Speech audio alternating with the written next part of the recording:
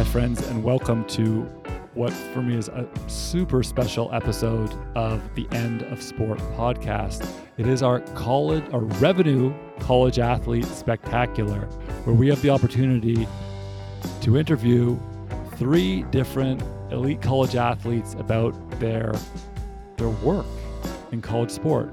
I am Nathan Coleman Lamb, and I am joined by my friend and co-host Derek Silva. Hey, Derek. Hey, Nathan. So yeah, we don't want to say too much here because really, all there is to it is this. It is so rare to have the opportunity to speak to current college athletes. There are so many constraints placed upon them in terms of their availability, their ability to speak publicly. It's all part of the kind of coercive dynamics that go into big time college sports. So to have the opportunity to speak to these athletes about, some of the big issues of the day, the pandemic, racial justice in sport, athlete activism, and those are issues that we get into. But, the thing that interests me the most, to be honest, and maybe this is just because of my own research focus, it's what is the day-to-day life of being a college athlete, right? What goes into it? What do you actually endure in those hours and hour after hour after hour that the NCAA like to frame through their little promotional enterprise, the day in the life of the student athlete, which was, just a total crock. But what does it look like for real, And what kind of education do they actually get? We talk about these issues all the time, but we don't get to talk to the people who are doing it. And that's what this show's all about today. Yeah, Derek? As always, if you're enjoying the show, please feel free to share, leave a review of the podcast on Apple Podcasts or on Google Play. If you want to engage with us, give us a follow and chat with us on Twitter or Instagram at endofsportpod. Send us an email at theendofsport@gmail.com or check out our kind of freshly launched website at theendofsport.com.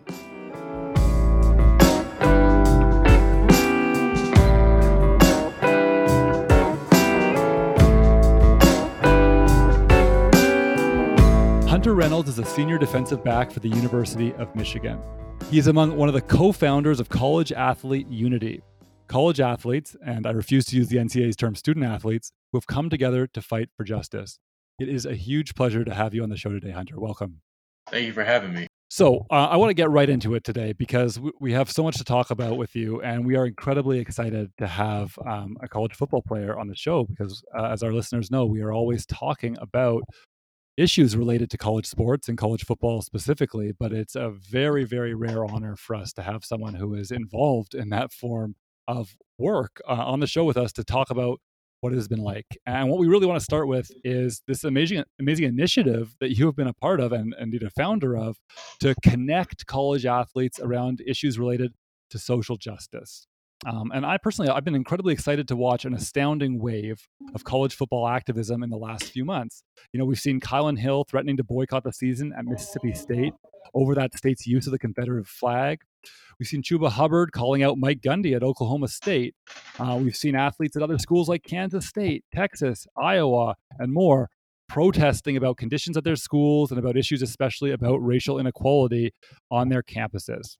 So first and most importantly, can you tell us a bit about what College Athlete Unity is, what you're trying to accomplish, and to what extent it might be connected to or influenced by some of those events that I described?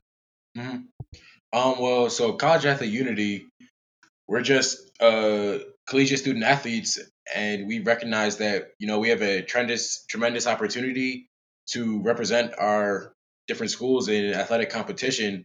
And with that opportunity, we've also been granted a extremely large platform to, just speak out on different issues and be able to reach a large audience. So, some college football players have 10,000 followers, some have around 100,000 followers. So if we can just, our goal was to be able to connect people from around the country. So if player A has 100,000 followers and player B has 100,000 followers, but in a separate part of the country, together, they can reach 200,000 people with their followers. And then with the way social media works, once a couple thousand people start liking something, it just kind of grows from there and becomes something that ends up trending and going viral. So our goal was really just to We recognize that student athletes all across the country were kind of voicing similar concerns about things. And we just felt that if we could kind of get everyone on the same page and even everyone, speaking from kind of a unified place, that the messages that people had would just be more powerful. Since we're just trying to address systematic injustice in our different communities. Everyone Yeah. has a different background. And as we've seen over the last few months, there's just so much wrong with America that us as student athletes, if we speak out about it, just like I said before, we have such a large platform that, our voices hold weight, and like we could change people's opinions. There are a lot of people around the country who think a lot of different things. And if they kind of see people who they respect and they look up to and they root for every weekend voicing out about something, we just hope that we can change some people's perspectives on things in order to, really create the change that we want to see in America. And then also, College Athlete Unity, we're also fighting to ensure the well-being of collegiate athletes. Can you speak a little bit more about that, kind of the overarching goal for collegiate athletes? Like, what do you want to see happen? We've kind of been getting a lot of new ideas, a lot of people kind of pitching things to us who just want to help out and want to be involved.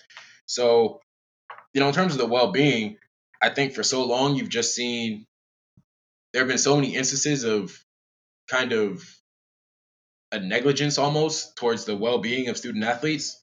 So I know might have been like 9 years ago when Shabazz Napier from UConn men's basketball, spoke out before the national championship game about how he went to bed hungry sometimes. And that kind of, him speaking out about that allowed the NCAA to overturn the rule where schools had to be limited in the amount they fed student athletes. So, in something similar to that nature, we just kind of want to, there's so many different instances of just our best interest not being put first or even considered. So we just hope that by bringing together student athletes and hearing what those different uh, things are that we can change them. Yeah, totally. I have complete respect for what you're saying, because I think that actually it's really hard. A lot of college athletes may not fully realize, and this is partly because you have so many responsibilities and you're constantly being told what to do, and you have people who have power over your ability to do the things that you need to do. So it's based on the context. It's not about individuals and whether they're right or wrong about a situation. But what it's hard to see sometimes, I think, from the inside, is how much power you have, because college sport is such a tremendous business, and it's become such an integral part of U.S. universities, and it relies on you. If you don't do that work for the universities, then it stops, right? And so it's absolutely spectacular to me that you are taking this initiative, because I think kind of what you're gesturing to here is you may not have like a 10-step plan that's going to save the world, obviously, who does?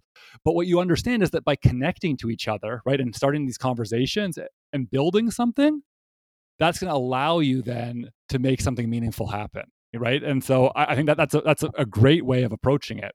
And it also made me think of something that I think doesn't get nearly enough publicity, which is that although among football players, Colin Kaepernick is obviously most famous for his stance against police brutality and white supremacy, and of course his subsequent blackballing by the NFL, many people, I think, have forgotten that an even more profound act of athlete activism was performed just 1 year before that, in 2015, at the University of Missouri, when 30 black football players and then later the entire team, in solidarity, declared they would boycott all football activities until the president of the university resigned for his failure to deal with a racist campus culture. And before the very next scheduled game, that president had resigned. And I think that really tells us everything we need to know about the power that college football players especially have on our campuses. I'm just curious if you're familiar with those events at Missouri and if they might influence you at all. I bet you if it was just one student athlete who kind of felt that way, or maybe even like, let's say 5 student athletes who felt that way, they might feel a little more hesitant to speak out, just because it really feels like it's them against the university. But then once you kind of get more people on board, and that's kind of our goal at CAU as well, once you get more people on board, you start to see people feel more comfortable just because now they're part of a group.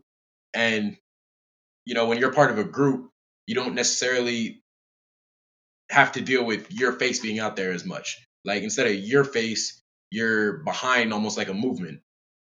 And so, there's nothing wrong with, especially as a student athlete, nothing wrong with being hesitant to want to speak out because you fear, backlash, you fear ramifications from your team. But once you can see that, oh, well, there's 1,000 other college athletes right now speaking out on the same issues that, I have frustration with internally, then you're more willing to open up and start speaking out because you don't have to deal with just the repercussions on your own. There's this like narrative here, and I want to say this is amongst college football fans, and I use that very specifically because I think it's a very specific type of fan who's contributing to this narrative, that like college athletes who are against the system or who want to come out against the system, against like poor working conditions or exploitation, are among the the minority of collegiate athlete. How would you respond to that in your experiences and your work with CAU? And then like kind of to follow up on that, like, do you think that narrative is true? Like, does that resonate with you at all? In a response to that kind of fan, they really only see the Saturdays that we play. They don't see, so what's Mm-hmm. that, 12, 13, between 13 and 15 games for college football. So that's 13 to 15 days out of the year that you see what we're doing. And even then, that's only for 3 hours of the day. After that, there's 353 to 300 and like 50 other days in the year that Yeah, they yeah. just don't witness. They don't see what goes on behind the scenes. So for them to, confidently speak out on how they feel when in reality they don't know even half of the situation just shows that, they're kind of, I don't even know a great term for it, but they just, feel they don't know the true scope of the situation. Mm-hmm. And Yeah. in not knowing that, there's no way you can accurately speak out on what you think is going on.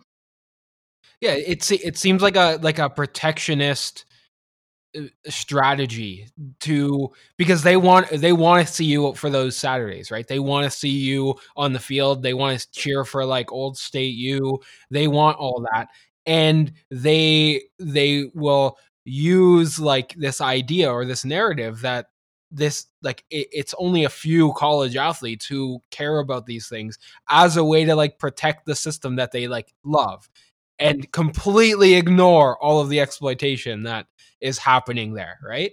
So listen, I got a really long question for you here, but it's partly because I want to share for not so much necessarily even you, but for our listeners with some of the events that have been happening recently. So we were talking about earlier some of the kind of racial justice focused activism questions, and obviously that's clearly a huge part of what you are trying to accomplish here with your organization. But what we've also seen, which is amazing to me, we have seen athletes speak out publicly, college football players specifically, about their concerns about their health and well-being and safety conditions due to the pandemic. And of course, conditions vary at institutions across the country, in part because the NCAA has actually not regulated how institutions have to care for their athletes, right? So that means that it's on the particular universities. And so, of course, some universities are going to go about it in I think, more conscientious, a safer way, and some are going to be hint, hint, hint, Clemson, not so conscientious about it.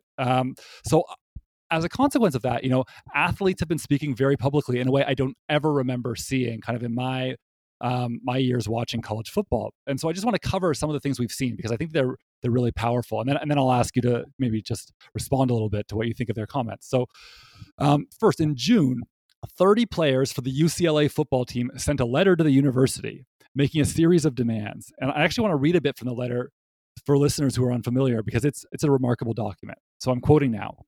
Time and time again, we see individuals within athletic programs who ought to defend and protect us leave us in the dark to fend for ourselves. Starting with neglected and mismanaged injury cases to a now mismanaged COVID-19 pandemic, our voices have been continuously muffled, and we will no longer stand for such blatant injustices. As a result of precedents set by former and current athletic staffs, we will no longer leave the topic of our health and safety in the hands of those who have perpetually failed us. Furthermore, we will no longer stand for the condemnation of these types of failures. We as a football community assert our right to protect, preserve, and make decisions with regard to our own personal health and safety, and now demand that we are able to do so without consequence in terms of reduction or cancellation of scholarship benefits or retaliation from coaches and faculty in any shape or form. And then the players have a set of demands here. And here are some of the demands. First, third party health officials in charge of overseeing and enforcing health and safety guidelines. Also, see that guidelines should be clearly and publicly stated. Number two, whistleblower protections provided for athletes and staff, protection of position or job, who want to report violations of any guidelines.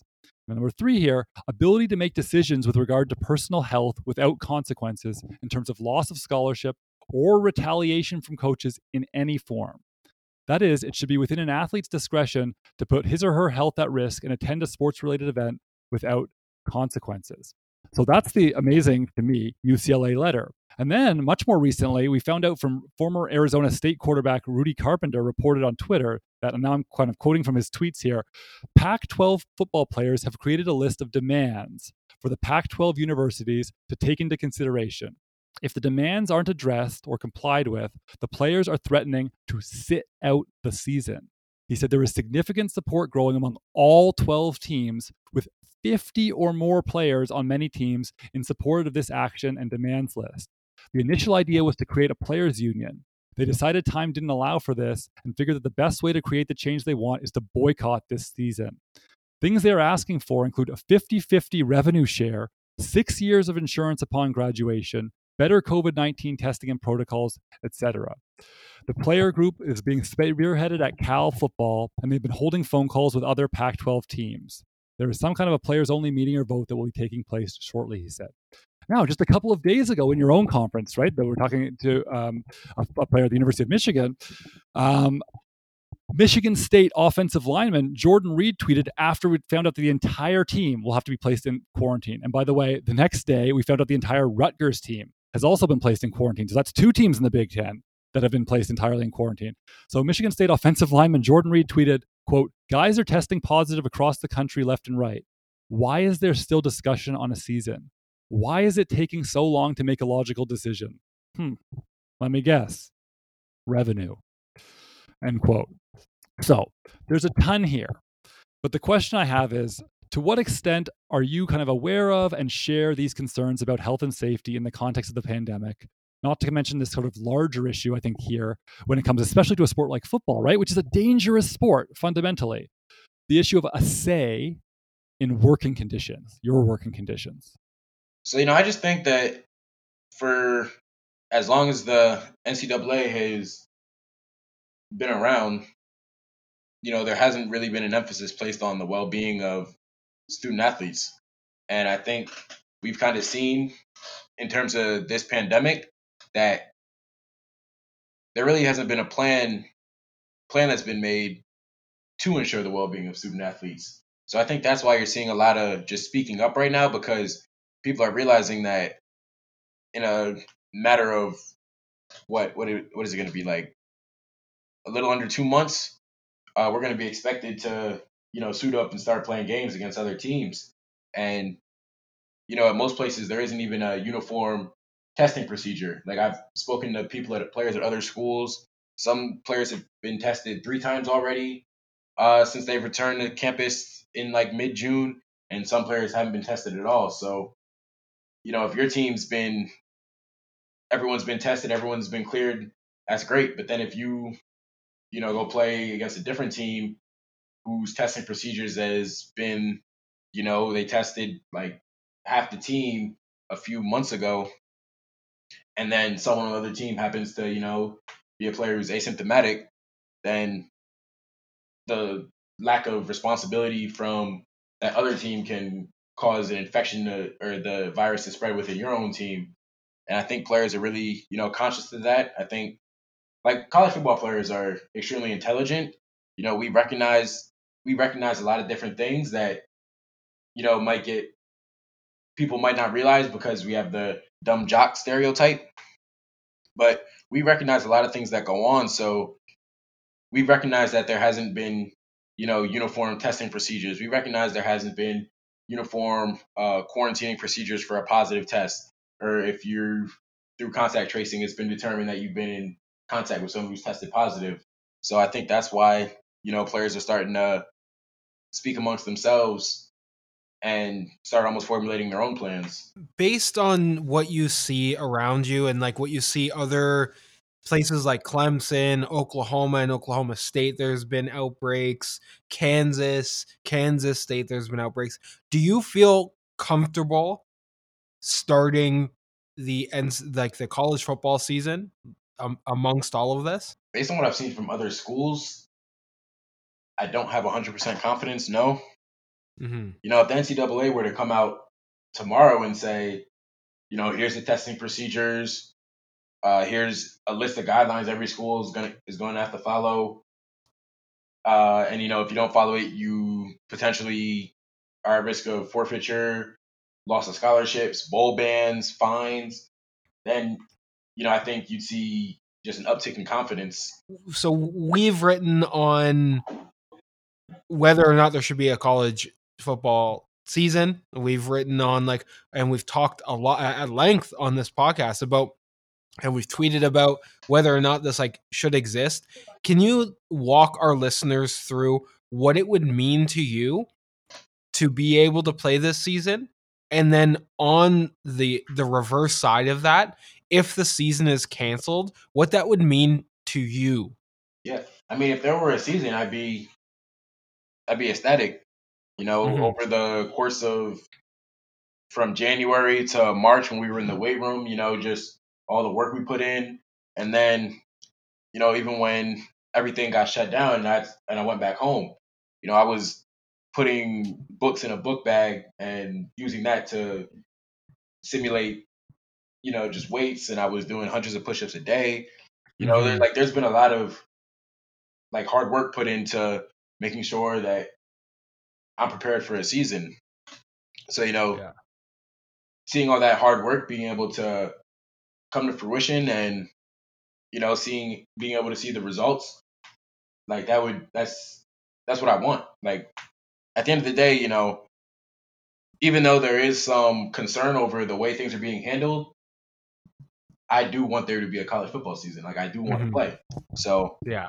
being able to play, would just make all the hard work that I put in up to this point just kind of feel like it's worth it. Do you trust not only your institution but the NCAA as a whole to ensure that you have a safe working environment? I mean, I trust the University of Michigan. So far, I think Mhm. that Yeah. the procedures we have in place right now, I think they've been working so far. I think because you can't fully control everyone on the team. There's over 130 guys, I'm pretty sure. You can't Yeah. control everyone, so there's inevitably going to be one or two guys who goes to a party somewhere, or goes, hanging out with a bunch of different people and ends up contracting the virus. But for the most part, I think most guys are being real conscious of, kind of still socially distancing, still wearing their masks, just Mhm. making the right decision. And then on top of that, we've been players have been tested multiple times here. Um, a lot of the strength staff and the other people who kind of are on staff have been real conscious about reminding everyone, pull your mask up, make sure it's over your nose. I know in the weight room, there's a ton of sanitation being doing in between every time someone touches something, which I'm not sure if that's going on in other schools, but Yeah. I know at least at Michigan, we're taking steps and doing things differently than we've done before. Like I feel like if you're a school and your routine is no different than what it was last year, then that's kind of how this thing ends up spreading and getting out of control. Yeah, absolutely. And actually, I really like the point you made about the fact that you can't control 130 plus people under any set of circumstances. And one of the things that really bothers me is the narrative that sometimes comes out. Like people start blaming the athletes or students in general. Like, oh, these students they don't take it seriously enough. They don't really care. They're going to go out to the bar or go out with their friends or what. And that completely, to me, forgives these institutions their responsibility, right? Because they have asked you, they've actually required you to come onto campus and participate and live your lives as part of the team and fulfill your obligations to the team. They've put you in this situation. So to then if for anyone who then downloads that responsibility onto you, who are forced to live under those conditions, to me, it seems completely unfair. Like we really have to hold. If we want to get 130 people acting in exactly the so-called correct way, good luck in the United States of America right now. I mean, look around this country. It's not happening anywhere, and it's not going to be different in any population, including college football players. And that's not the fault of college football players. That's the fault of an institution that thinks it's necessary to put those individuals together at this time. And so I'm glad to hear that your institution is taking the appropriate precautions. That is their responsibility to you. They owe that to you. That's their obligation to you. And so good. I'm glad that they're following through with it. Now, to shift just a little bit, your organization has put out a petition related to name, image, and likeness. I would love for you to share your views a little bit on your issues related to compensation for college athletes. So, me personally, I just think and I think it's a sentiment shared with a lot of different college athletes, but especially in terms of name, image, and likeness, it's been the NCAA always tries saying, we can't give student athletes these extra benefits. We have to make sure that they are students first.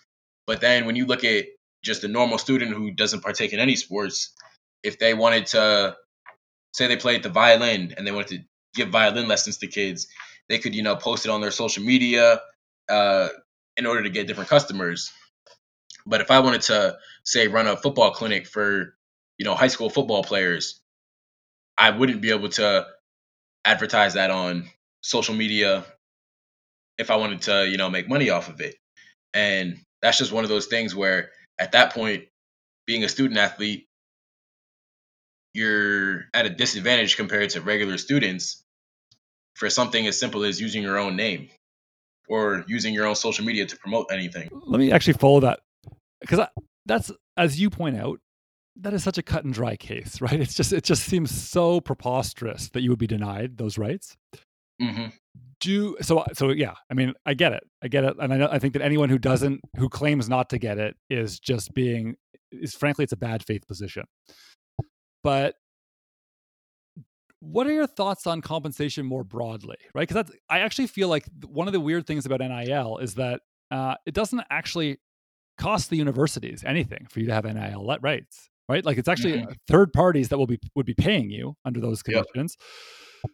But at the same time, you are working for your university, and ostensibly what you're receiving in return for that work is an education, right? Yep. And that's a complex question. Maybe we can come back to that. But many people would argue that given the amount of revenue that is produced, especially in your sport, college football, and I mean, your university is a great example of this, right? Like the University of Michigan is making a lot of money, specifically on college football. Do you think that there's any obligation of these institutions, like in a moral universe, right? It's a complicated, people want to bog us down in these complex questions, like how would you do it, right? Like what would the economics look like? Okay, fine. But in a more moral universe, do you think it's fair that you aren't sharing in that revenue, or what's your take on it? No, I mean, I do not think it's fair.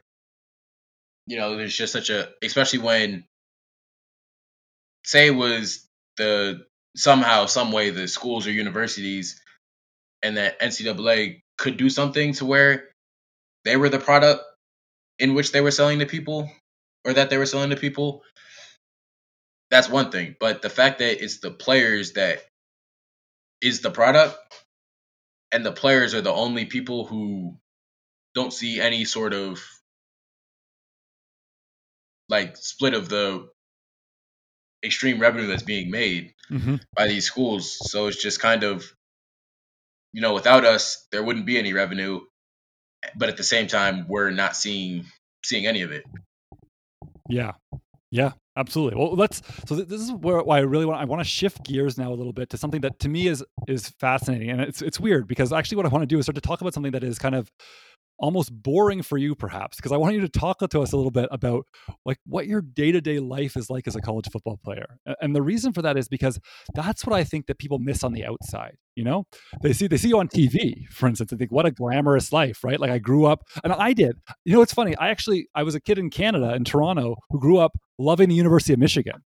I cheered for the Mm-hmm. university. My dad went to university in Windsor, and I cheered for the University of Michigan. Like, and I watched every Saturday afternoon. Like, I remember those Notre Dame games, everything. I loved the University of Michigan football, and it was absolutely my dream as a child to be where you are right now, doing exactly what you're doing, right?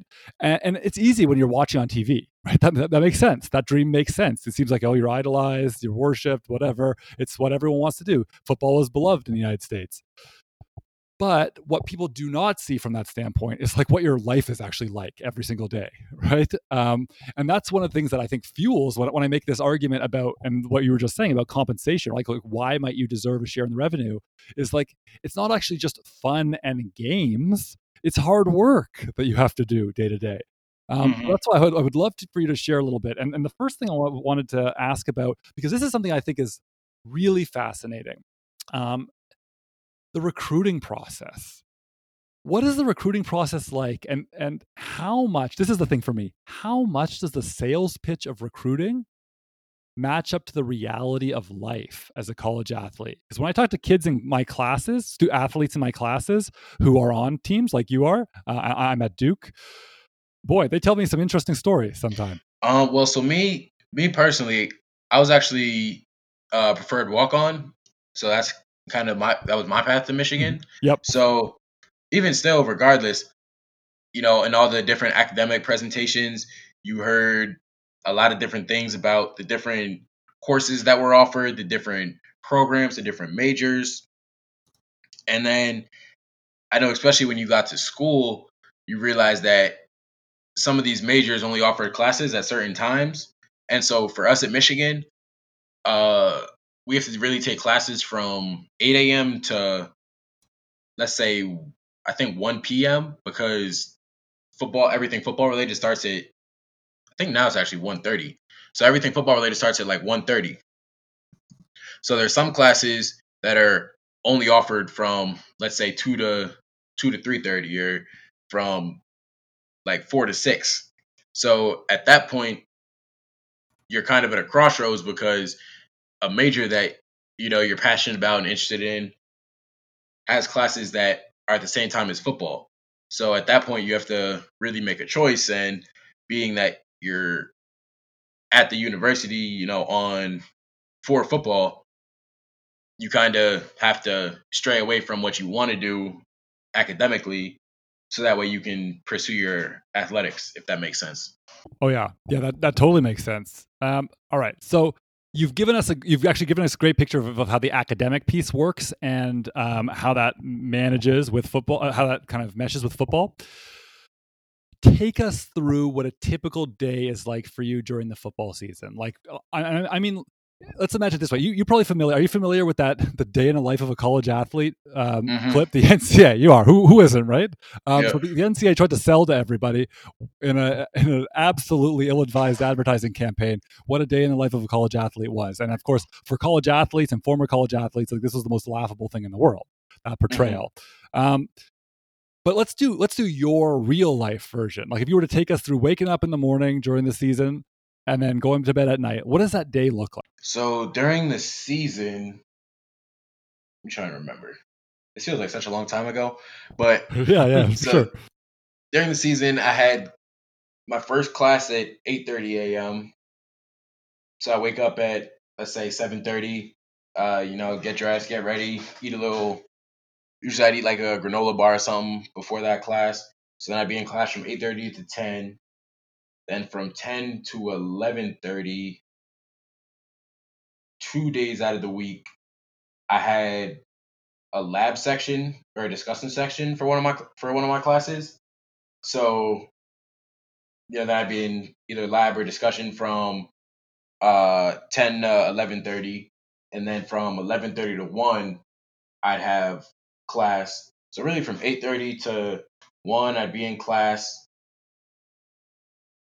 If I wasn't, then in between classes I'd go down to Schembeckler Hall, get breakfast, go in like the Normatec pants, just do some kind of treatment, or not treatment but like recovery, get ready for practice. Then you go from class down to the facility at 1:30. We'd have our special teams meeting. Then we go to offense defense meetings. Then we get ready for practice, go through practice. Then at around, I think it was like 6:10, maybe 6:30, we'd be done with practice. Then I'd go to the academic center for tutoring in my classes. Then that would usually be from, let's say, 7 to 8 or 8 to 9. And then 9 o'clock, go back to my apartment, uh, finish like the rest of the studying, rest of homework. Then usually probably be in bed by, during the season, probably like 12, between 12 and 1. And then that was kind of, every day up until Friday, when we'd have we'd be traveling to, either traveling or getting ready, staying at the hotel the night before the game. Then, you kind of go through Saturday, play the game. Sunday you have treatment, you eat, then you kind of repeat the whole process on Monday. Dude, that's exhausting, man. Like the faculty complain all the time about how busy they are, how overloaded they are. But like I'm beat just listening to you tell that story. Yeah, Hmm. that's rough.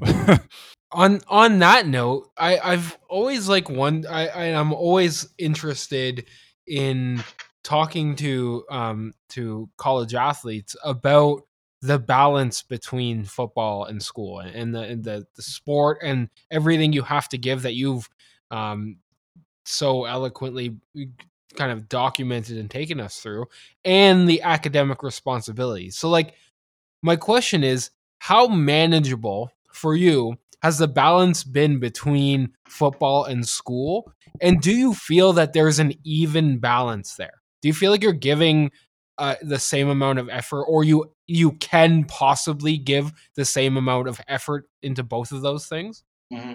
So I think, you hear a lot of, especially when you're young, you hear, a lot of talk about time management, which I think is extremely important. Just finding a way to manage your time. You could be spending hours playing video games every day, or you could find a happy balance between, or spend hours, socializing with people. But I think, it's real important to find a happy medium between, social life, school, and athletics. But I think what's not talked about nearly enough is kind of energy management, Mm-hmm. because as a student athlete, you're waking up really earlier than most people, and then you're not able to go to bed as early because you just have so many obligations that, Yeah. you either have to choose between getting a good amount of sleep or not fulfilling all your obligations.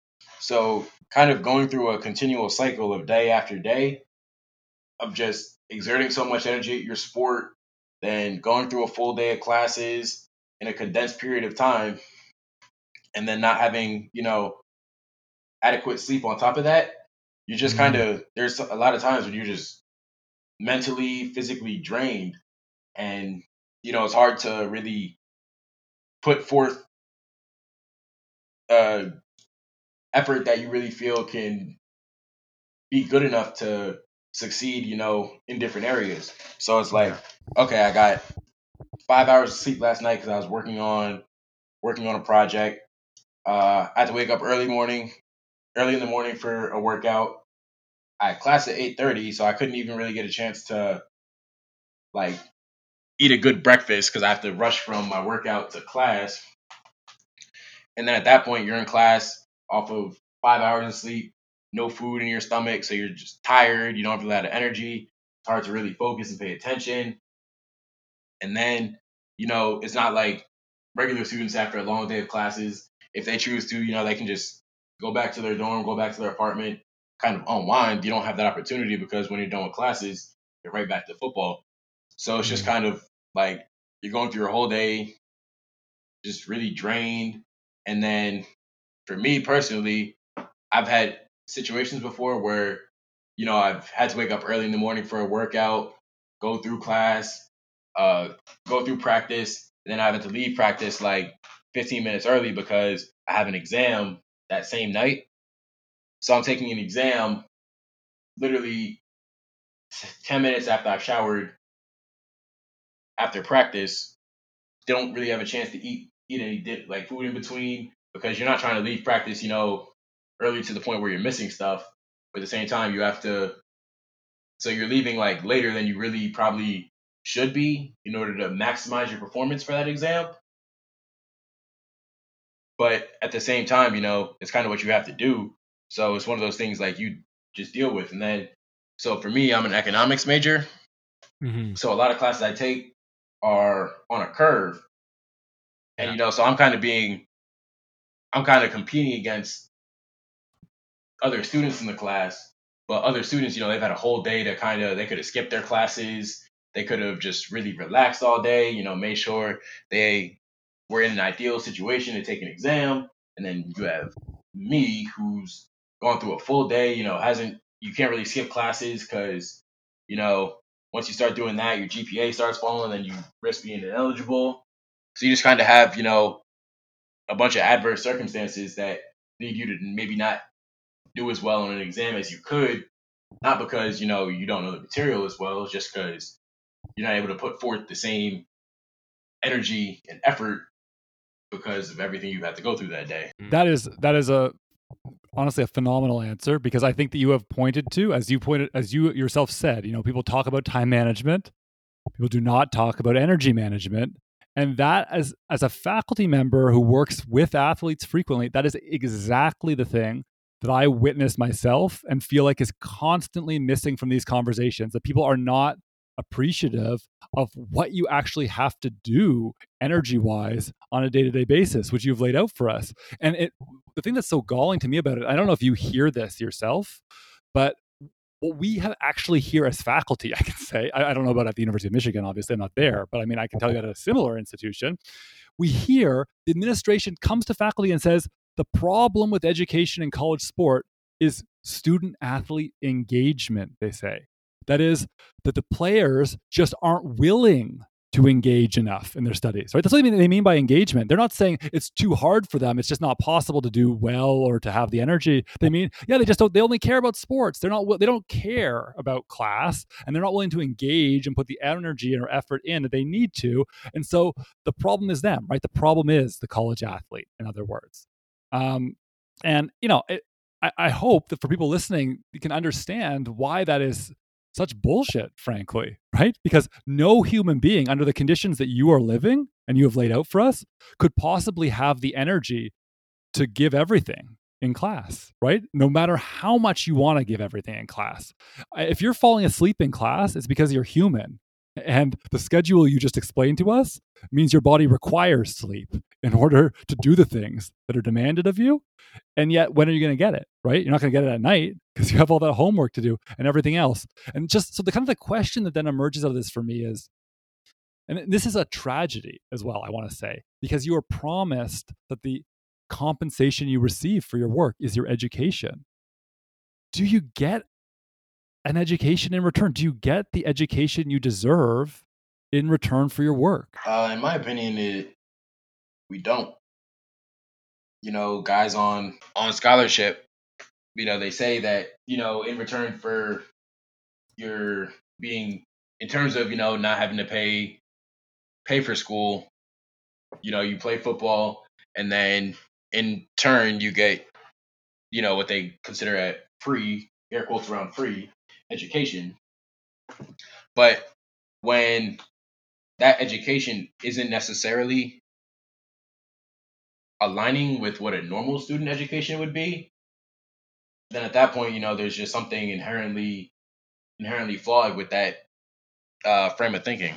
Yeah. And then speaking about being so drained from the sport, that brings me to something else that it's really connected to the earlier part of our conversation when we were talking about the pandemic and the health piece, because as I sort of gestured to at that point, your sport, the sport you play, is a sport that takes a toll on your health, right? Like, I mean, at the end of the day, you do not play football and not suffer physically in countless ways. Some ways that you can see, and some ways that you ultimately can't even see, right, as you're participating.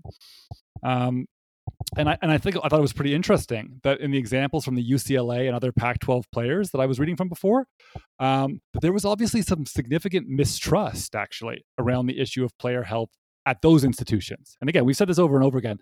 As much as the NCAA may like put up the veneer of standardization and regulation, at the end of the day, each of these institutions kind of has its own culture to a very significant degree, I think. And you've spoken quite favorably of the culture of your institution up to this point, which is great. But I guess what I'm wondering about is, given what those players have said elsewhere, given the amount of injury you folks are subjected to, given all the deeply concerning literature that now exists about the harm associated with football for brain health, are these things that you think about, that you carry with you every day as you're doing this work for the university? And also, how much pressure is there to play through pain and injury? Like, I know that athletes put pressure on yourselves, right? I get that. You want to win, and you want to win for your team. You want to give everything for your teammates. That's part of being an elite athlete, and I understand that. And that's like there's something that's really noble about that as well. I really understand that. But I'm kind of thinking in this case more about like other external pressures that maybe put you in positions that you wouldn't choose to be in. I don't think, me personally, I don't really think of all the dangers and all the risks that are really associated with football and in my day-to-day life. It's just kind of like, I know, obviously your body's not going to be 100% all the time. And I know that, there have been studies that have proven there are substantial risks when, like, that you have to endure when your career is over. But me personally, I've never really been one to look at, the negatives of things. And I just think that my love for football is so high that even hearing all those different risks, it's just not something I really that affect me. And then, kind of on your other point, I think just playing through pain is something that we've been conditioned to do from such a young age. Like, you always, when I was in Pop Warner, our coach would always used to say, "Are you hurt or are you injured?" And it's just one of those things where it's like, okay, yeah, like my legs hurting right now, my knees hurting, but I can still operate, I can still run, I can still do everything I need to do. And I know probably the guy lining up next to me, he's dealing with pain somewhere else. So, I can't let him down. I can't let the guy to my left down, the guy in front of me down.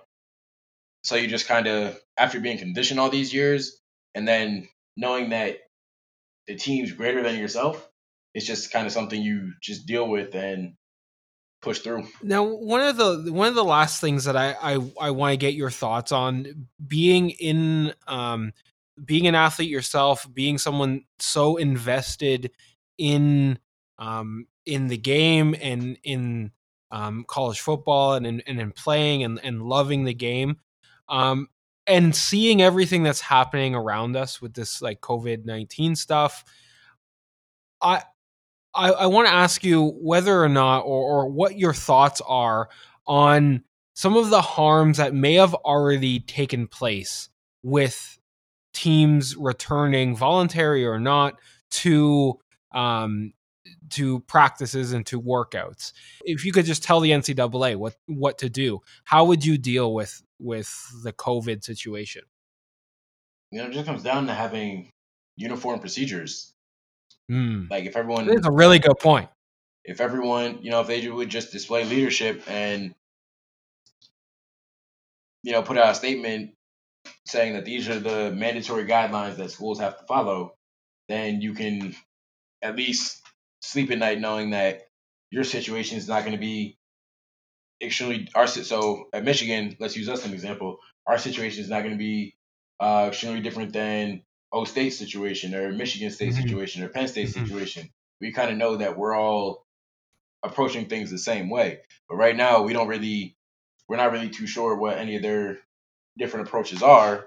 So in not knowing that, like you kind of have to just assume the worst and assume that everyone else is doing less than you are.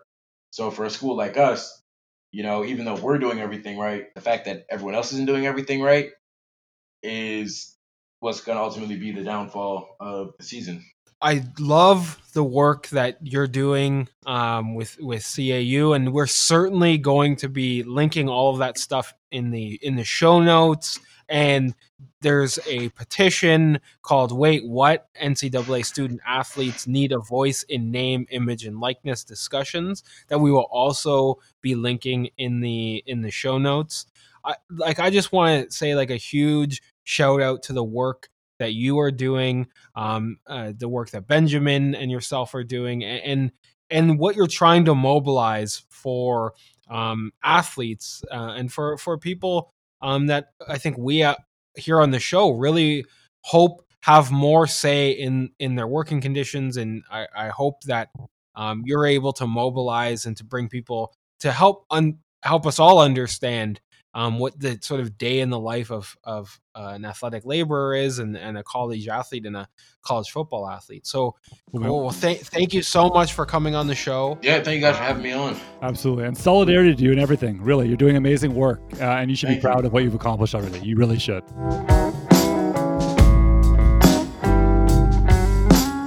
Benjamin St-Juste is a Canadian and a graduate school defensive back for the University of Minnesota and former defensive back for the University of Michigan. He is, along with Hunter Reynolds, who you heard from earlier, among the co-founders of College Athlete Unity, an organization seeking to mobilize college athletes to come together to fight for justice. Benjamin, welcome to the show. Hey, thanks for having me. It's a pleasure to be here. One question we kind of ask all of our guests when they're on is just how they've been dealing with the pandemic and how the pandemic has been treating you, because we're kind of talking to people from all over the world, really. But how has the pandemic been treating you in Minneapolis?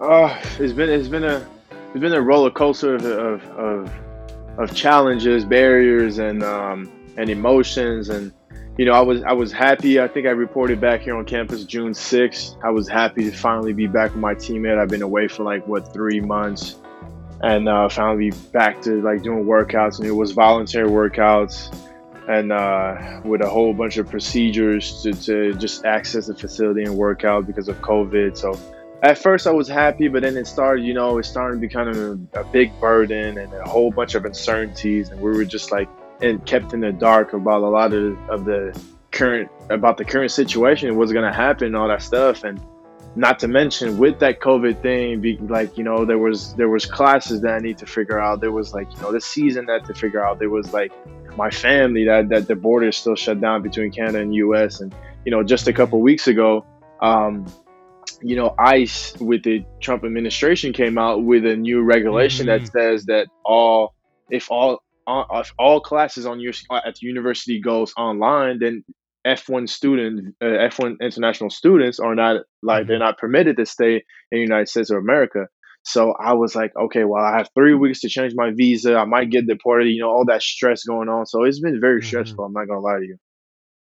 Yeah, I could only imagine that. I was once upon a time a student also in the States at South Carolina, and I remember dealing with F1 visa issues myself. So were you at home in Montreal? No, so this was my journey. So basically when I left here in Minneapolis for spring break, that was March 6th. I went to London, Ontario to see my parents. Oh, For a the week. great London. Yeah, I went there for a week, and then they extended the break because they're like, hey, let's see how this coronavirus thing goes. And then they ended up Justin Trudeau or Prime Minister ended up closing the border. So I was stuck in London for a month and a half, and then when I finally got my chance to leave Canada, I stayed. I didn't have my apartment here at Minneapolis was not open yet, so I stayed at my girlfriend's house in Colorado. Stayed there for 2 months, and then I reported back here to campus for workouts on June 6th. You might be one of the only people who wanted to leave Canada and go to the US, as opposed to the other way. I probably was. Huh? Okay, so there's so much that we want to get to in this in this interview. We're grateful to chat with you and hear about your experiences and your work. And I think there's no better place to start. We just had Hunter Reynolds talk to us about college athlete unity, but I kind of want to get your take. Can you tell us about like what college athlete unity is and what it means to you, what you're trying to accomplish, and to what extent that is connected to broad kind of social upheaval that we're seeing around us everywhere, really? So you're basically asking me like, what do I want to accomplish by forming the CAU group with Hunter? Yeah, O- absolutely. Okay. So basically, I'm gonna walk you through the thought process that happened a couple months ago with Hunter.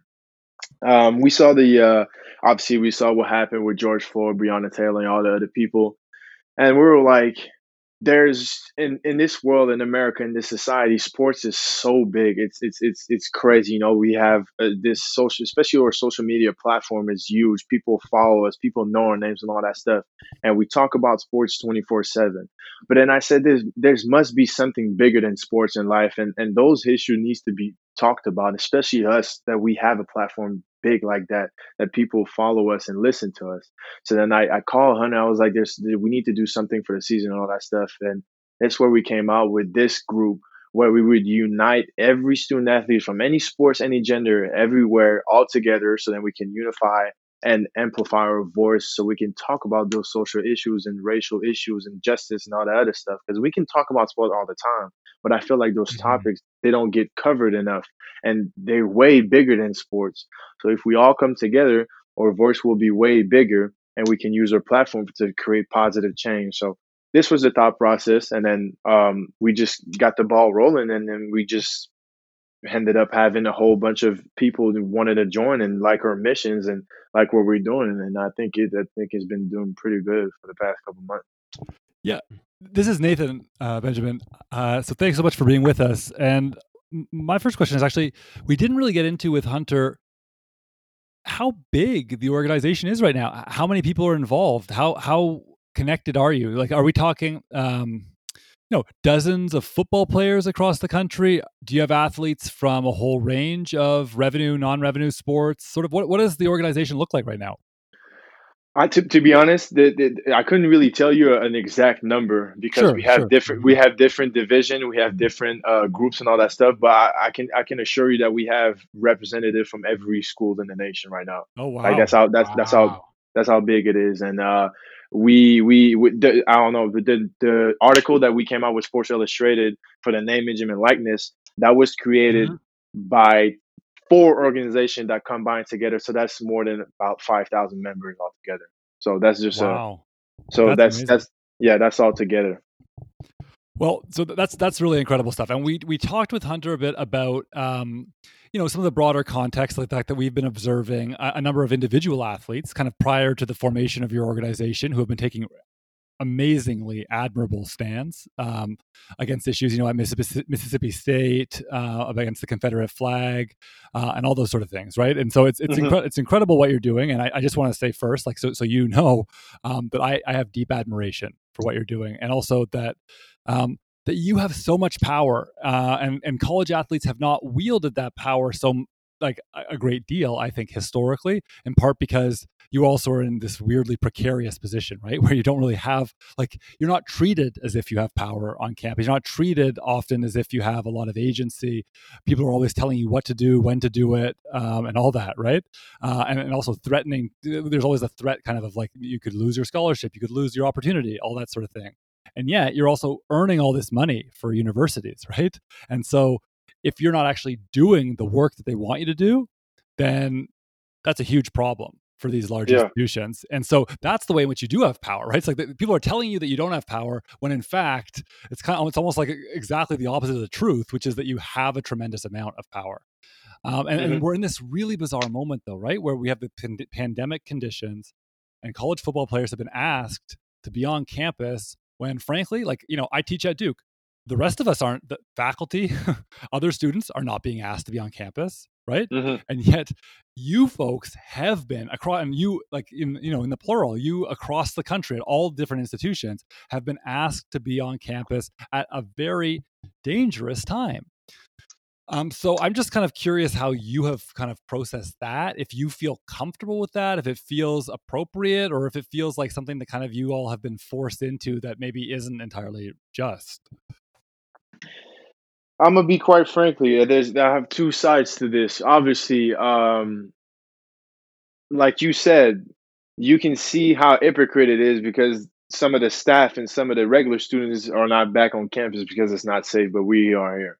However, we're here on campus, and I think here, personally at Minnesota, we take great care of a player. We have a great structure, and it's well organized to make sure that we're safe and all that stuff.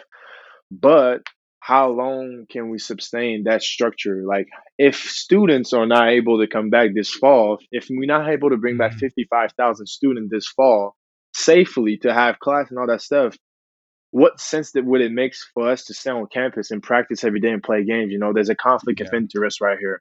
As much as I want to play football, I feel like there will be a conflict of interest right there because how her safety is her safety concern are lower than the regular students. So it's a tricky situation. Now, with all this stuff going around, like, and I've been tweeting about this, and we as like on the show have been tweeting about, we're in the middle of a raging pandemic. Like Mhm. that is, we cannot deny that. Yeah. Do you feel comfortable going in to work every day, knowing this?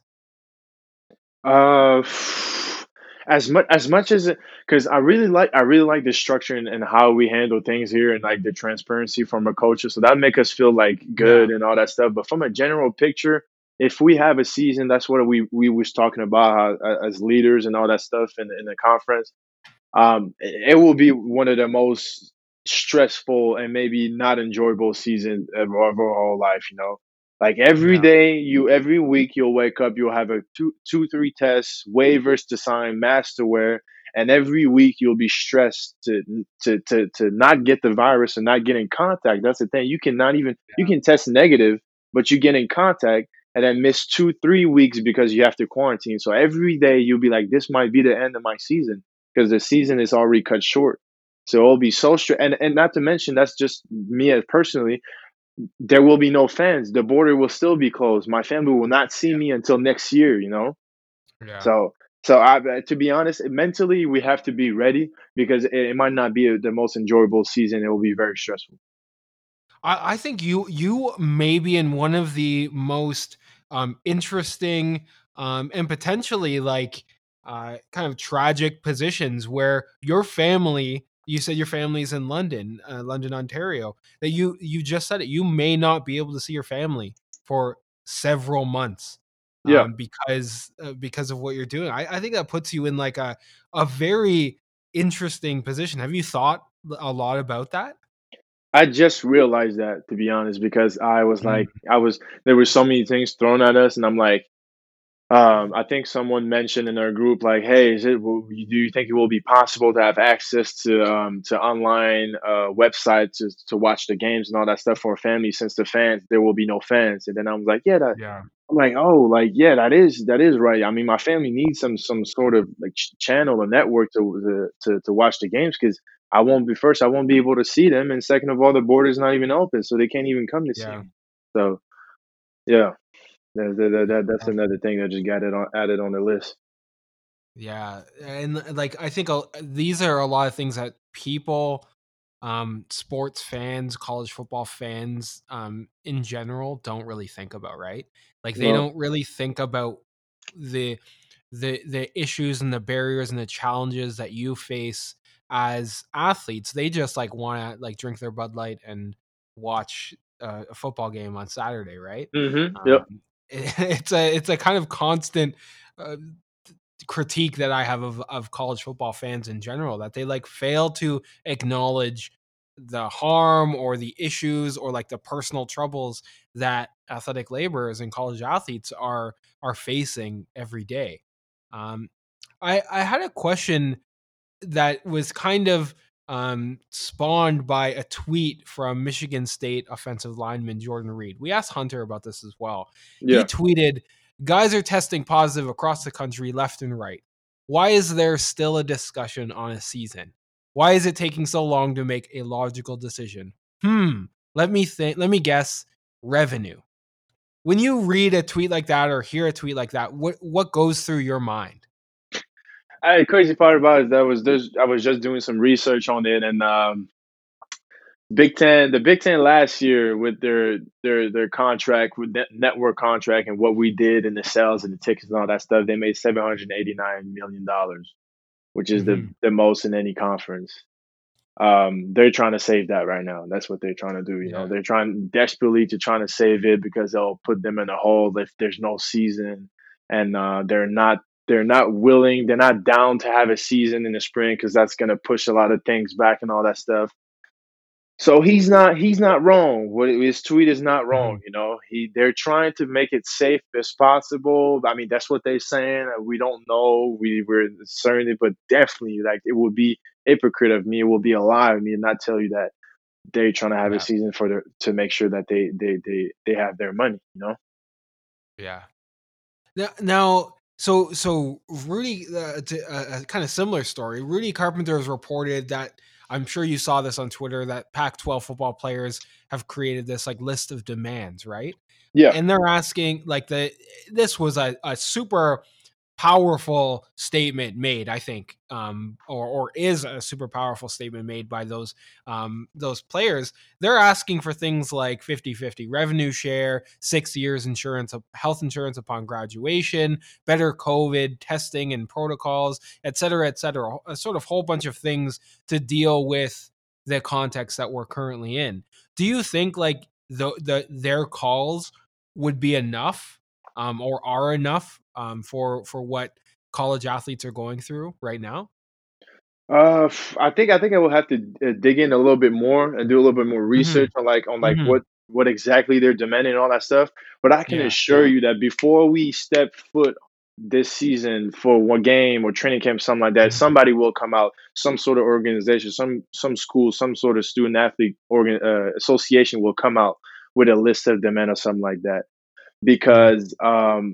because you can't keep student athletes out of the equation in the dark and just tell them like go ahead and go play, and then it's not structured and we don't know what happened, all that. Somebody will come out, somebody will say something and say, hey, there's nothing that's going to happen until we have this and this. And I don't know, they're asking for revenue and all that stuff. It might not be it might just be your safety, because a lot of people like to complain and say, oh, you college football players, you have scholarships and all that stuff, and now you guys want to get paid and all that. You're selfish. Maybe those student athletes just want to make sure that they're safe. They just want to make sure Yeah. that they can go out there and have at least some fun. And make sure that it will be structured. They know what's going to happen. So I think that's what's going to happen before the season starts. Yeah. And in your view, what do you need? What do you need as an athlete to feel comfortable and safe with going out there on the field? Oof, that's a big question to me, because there's a lot I of know. I know.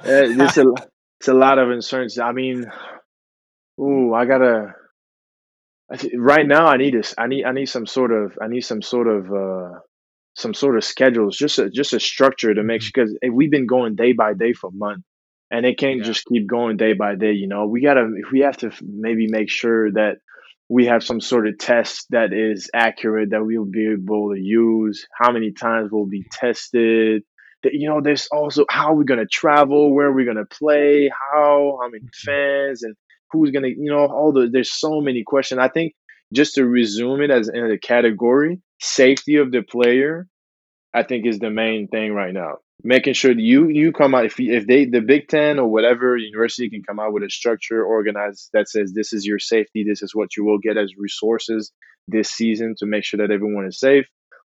I think we'll be good. I think we'll be, we'll I would be happy with that. Yeah. Now, I'm very aware of confidentiality in this, so I don't want you to like out anyone. But like, has anyone in your program, whether it be the Minnesota football program or the broader athletic department, has anyone tested positive? I think the minute I think the University of Minnesota came out a couple months ago when we first got back here with an official statement on Twitter and Instagram to say how many people we had. I think we tested Yeah. 120 some 130, and then it was like what, seven Mhm. that had it. I saw that on the internet. It was I Yeah. think it was public records. So it, like, knowing that the virus is already kind of in and around, are you cognizant of this going into workouts and stuff? Are you like thinking, like, do you wipe things down a lot? Are you thinking that like you're at risk by going in and working out and doing the things you have to do? Yeah, all the time. Yeah. I mean, they make Yeah. sure also that we always have our mask and that we always wipe Yeah. everything down. I wash my hands all the time because as much as they talk about that, like, it's you can't die from it and it doesn't do anything. Like, I just don't want to I don't want to take any chance. I don't want to risk it. Maybe what Yeah. if I could get it and then give it to somebody else and then it spreads and then my whole team is shut down or like somebody that has some sort of problem, respiratory problem dies. So I have to make sure that I do my part and wash my hands and clean all my stuff and all that stuff because I'm not one of those people that take it slightly until a tragedy happens. Have you been Yeah. hearing team officials themselves downplay how serious it is when you say that about, like young people are unlikely to die from it, that sort of thing? Is that something that you're hearing from the team, or is that just kind of in the media? I hear that in the media. I hear that outside. I didn't hear that in our team. I think that's a good thing. I didn't hear that from our athletic director, any doctors, any coaches. So that as a student athlete, as a football player, that makes us a little bit more comfortable and a little bit more happy. That our team is taking it serious. Because I heard a whole bunch of other things that are kind of crazy on social media and at other schools and stuff like that. So I'm speaking for Minnesota, University of Minnesota. I think we took it very seriously. Listen, we are the first to be super critical of the narrative that, like, Gundy and similar people have come out and said, like, young people, they're healthy and therefore, like, they can withstand COVID and all that stuff, because, like, we don't know what the future of we don't know the long-term effects of any of this. So, like, that narrative doesn't ring for us. It's something that it's actually, I think, very problematic to think like that, because we have no idea. So it's actually nice to hear that you're in your context, you're not experiencing that sort of same narrative. Um, Yeah. one of the things that I wanted to kind of like pivot off the COVID stuff for just a moment, is your organization kind of just put out this petition. And we talked to Hunter very briefly about this petition related to name, image, and likeness. Hmm. And it's going to be linked in the show notes. It's called "Wait, What? NCAA student athletes need a voice in name, image, and likeness Yeah. discussions." Can you share your views on issues related to compensation for college athletes? Um. Oh yeah. Trying to make sure I touch on every point, but not too long. I think name, image, and likeness is a basic right that we have as student athletes and that we should have. And the reason why we came out with this petition is that every single decision, every single thing that goes to Congress or goes to the NCAA regarding our rights, our freedom to use our name we never get consulted. Our opinion is never in factor. We never get, a phone call. We never get a seat at the table, but it's our rights that they negotiate. So we felt like we needed to come together and say, hey, can you at least consult us? Can we have our opinion heard on this? Because that's our name, image, and likeness. And we saw that LeBron passed a bill in California, and there was one in Florida too, Mhm. that would Yeah. help those student athletes that maybe don't come from wealthy backgrounds, maybe benefit and have a better lifestyle coming out of college. Because I mean, what, 2% of us going to make it to the pros? So if we can make some money coaching kids online or raising money for an organization or making money of social media, I think that should be a basic right. So so yeah, that's the push behind the petition that we came out with. Yeah, no, it's a great concept, and we said it was with Hunter as well. as you've pointed out, this is a basic right denied that's afforded everyone else in this society. So why is it denied only to you, right? So Yeah. I mean, it seems really clear that it's a completely bad faith argument. If for anyone who denies it. Now, my question for you is it enough? Do you, in fact, deserve compensation directly from the universities themselves? Or is it enough for them to just sort of route it through third parties as name, image, and likeness might? Can you repeat that? I didn't hear the last part of it. Sure. All I'm saying is, do you think that the university should actually be paying you directly for your labor, or is it enough for you to get the name, image, and likeness rights? I think of right now. I think, to be honest, if I'm fair, we all know that like we bring a lot of money to the schools and all that stuff, and we like maybe deserve a little bit more and all that. But getting paid is a very big and different topic. When once we start getting paid, we need a union. We become employees. We're not amateurs no more. We're basically professionals. So the whole game changed. So there's so much that goes behind it. Obviously, we all know that we bring so much money and so much resources to the school, and the disparity gap that what they get and what we get is crazy. But I think name, image, and likeness, like you said, is a basic right. It's a good start to say, hey, we're trying to make this equal. We're trying to make this, equity with the student athlete, trying to give them a little something. And I think we can move on from there and see what we can do and all that stuff. But I think paying athletes is a way bigger deal than people think it is. Like we will become employees at this point. So the game is flipped completely. Yeah, no, and I see that. It leads me to want to ask you, because you were kind of getting at this a little bit, this question of you having a voice, right, and a say in all of this. Mhm. Um, do college athletes deserve union rights? Is that something you'd be interested in if that was on the table? Union rights. I think was it Northwestern that tried to do that a couple of years ago and That's it right. got You shut got it. down. You Yeah, got it. yeah, Northwestern got.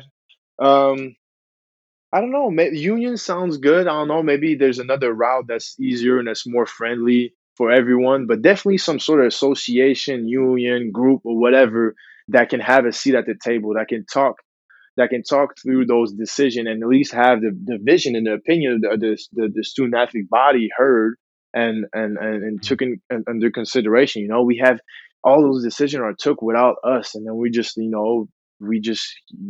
pick up the consequences or just go and just do the thing. So I think, like you said, some sort of group, association, union, whatever we want to call it, but somebody needs to be at that table where they take decision and say, hey, maybe that's not in the best interest of the student athlete.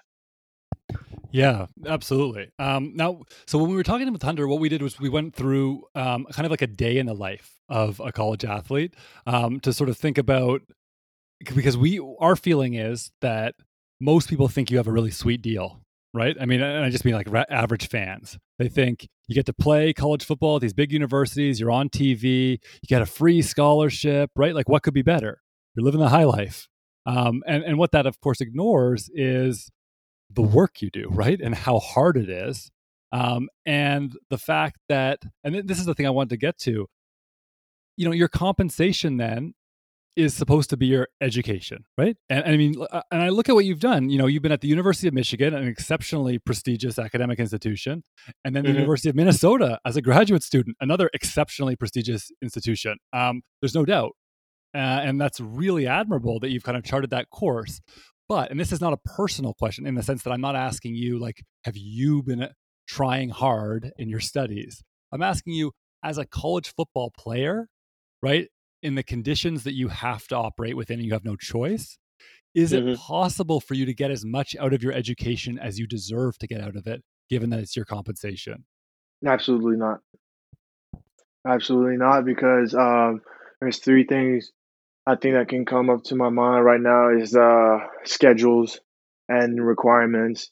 You when you come in at football, as bad as it sounds, when you come in to play college football, you're a football. They say you're a student athlete. You're an athlete student, basically.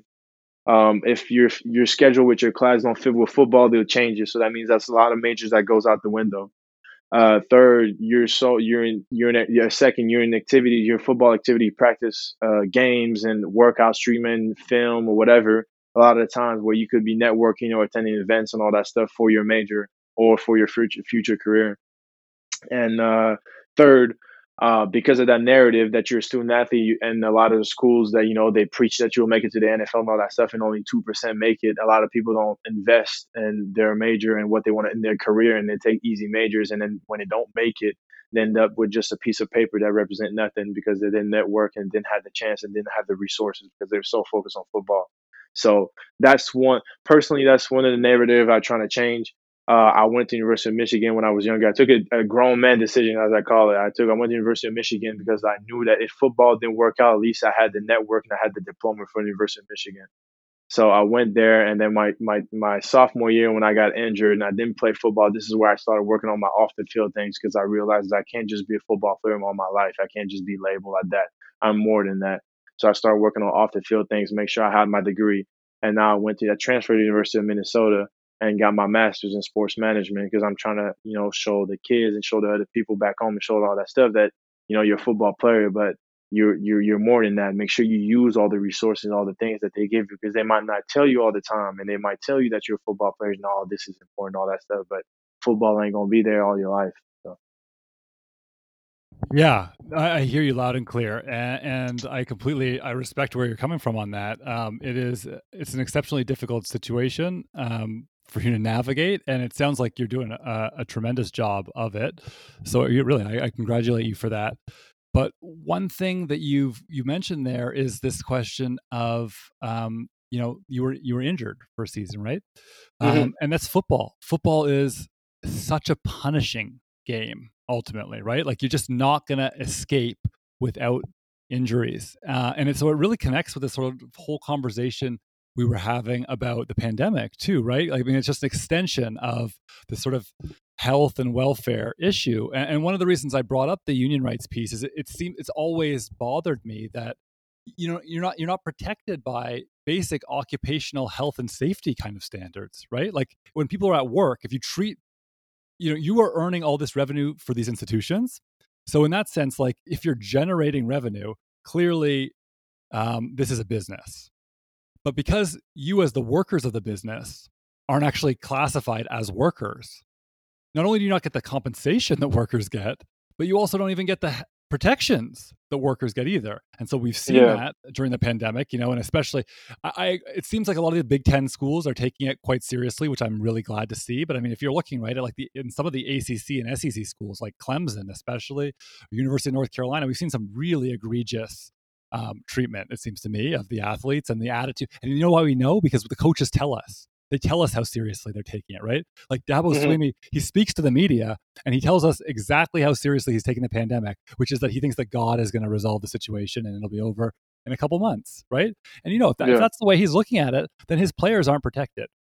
But the problem is that someone else has to step in. It shouldn't be up to Dabo Swinney to determine if you're protected or not, right? Like there should be some kind of external force, like for all workers, to protect your basic rights. And so, forgetting about the pandemic, though, this worries me with football in general because of how hard the sport is on your body. And so, what I wanted to ask you is head injury, right? Head injury is a huge part of football, and there's not much that can be done about it. It haunts me every time I look at the students in my classes, because I have football players in my classes who I really care about and I respect, just like I respect you. The problem is not the players who are giving everything to everyone all the time, but like I worry for you, and I just wonder, how do you cope with all the harm that comes from football? That's a big question. It's very stressful. It's okay, I'm gonna dig in because I don't want to talk about I want to talk generally about everyone, so because I don't know their experience, but I'm gonna talk about mine. Totally. Yeah. Sophomore, so basically sophomore year, University of Michigan, I got injured. Nothing crazy, not even a head injury. Just like regular pull hamstring. I pulled my hamstring in bowl prep and wasn't treated properly. I didn't receive usually those kind of injuries, when you don't treat it properly, they become lingering, they become more serious and all that stuff. And I kept pulling my hamstring again and again and again and all that stuff. And I trying to get some more help, but it just didn't work out. And to show you how it is, college football is really a business. So instead of investing in a little bit more time and treatment and patience to get me back, because I give I give my everything to this team, like to the team, to football, to play and all that stuff, blood, sweat, and tears. Then they gave up on me. They gave up on me and basically I had to transfer at this point after that because they didn't have my best interest. They didn't have my health didn't have my health in their equation. So I had to get outside help. I had to get outside rehab treatment that was not from the University of Michigan. And I met with some doctors and made sure that I was all good and all that stuff. And this is why I moved on because I saw that I saw the real face of the business as a young 18, 19-year-old kid. I saw that, you know, all the stuff that they say in recruitment and the other stuff. Sometimes that from my personal experience, though, it didn't come in handy because I had to do it on my own.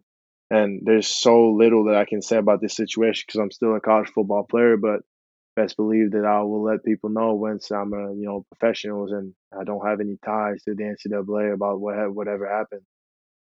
Wow. Yeah.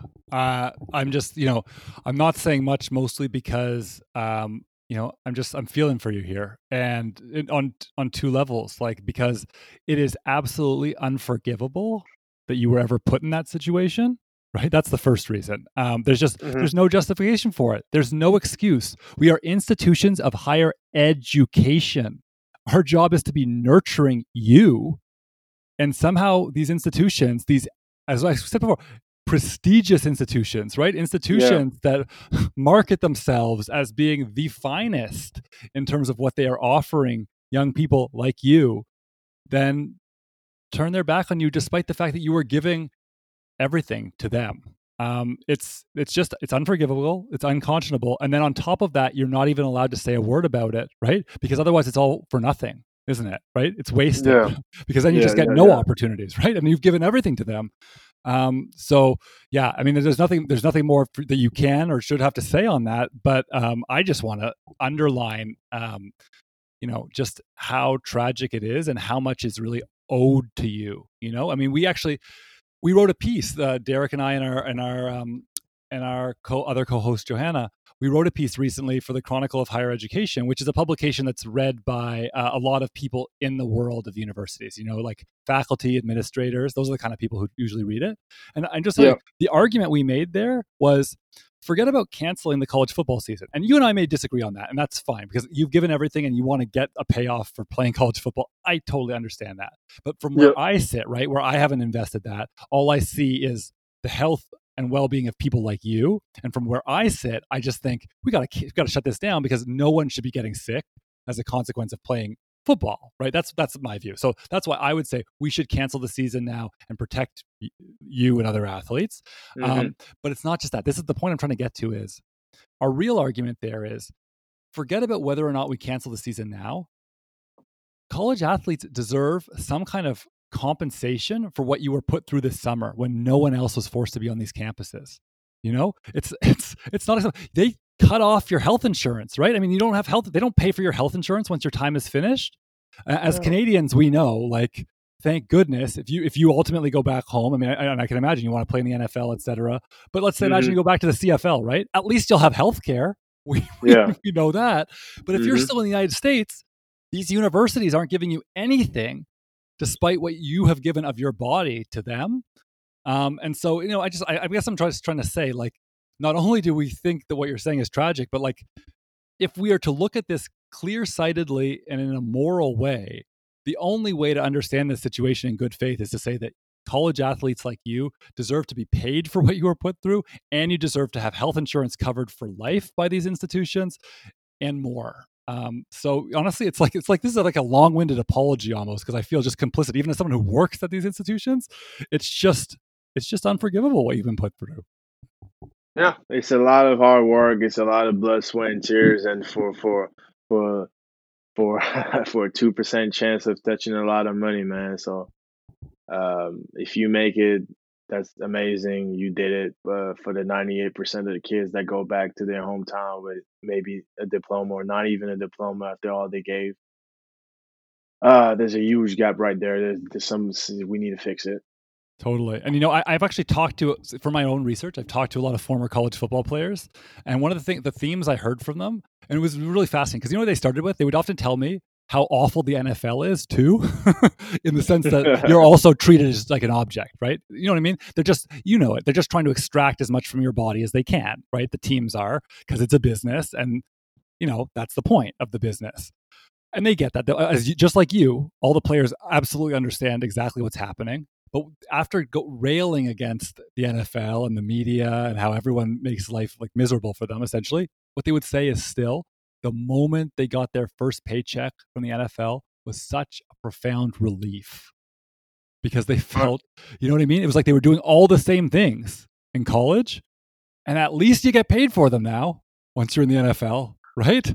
Oh yeah. Things are a lot better when you know that you will get that paycheck to put food on the table and make sure that you're right and all that stuff. It becomes a job. All right, I go through all those things, those trials and tribulation, all that stuff. But at least I get my reward at the end. So that's the NFL. That's the good part of it.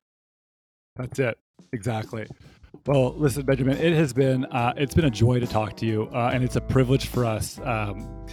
We didn't we gave this preamble kind of when we were talking to Hunter, but we're talking about college sports all the time on our show. But it's a real honor for us to talk to people like you who are actually living it, and we know how difficult it is and how scarce your time is. So, I just want to congratulate you on the incredible work that you're doing and the leadership you are showing, because I think it's going to have a profound impact on college sports.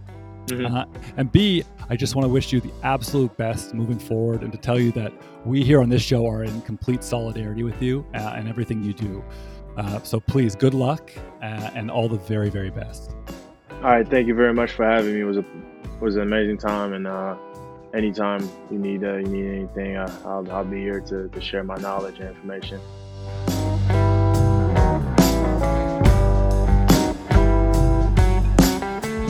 Miles Lester is a preferred walk-on men's basketball player at Wake Forest University, where he recently completed his redshirt sophomore season. Previously, he played one season at Rice University. Miles, welcome to the show. Hey guys, appreciate having me on, and excited to be on here with you. Awesome. Well, listen, the first thing I want to know is actually, where are you right now, and how are you holding up during this pandemic? So I'm currently in Kansas City. So we played on the Tuesday in the ACC tournament, and we lost on that day. So our season was over, and the next day was when kind of everything started getting canceled. So I was actually driving home during that, and I kept checking my phone just to see where I was at or whatever was going on, because it's a 14-hour drive. So I ended up stopping like 3 days, but that's when kind of everything started to happen. Started checking my phone, saw the ACC. The ACC tournament had been canceled, but they're going to start doing it without fans. And then other conference tournaments started getting canceled.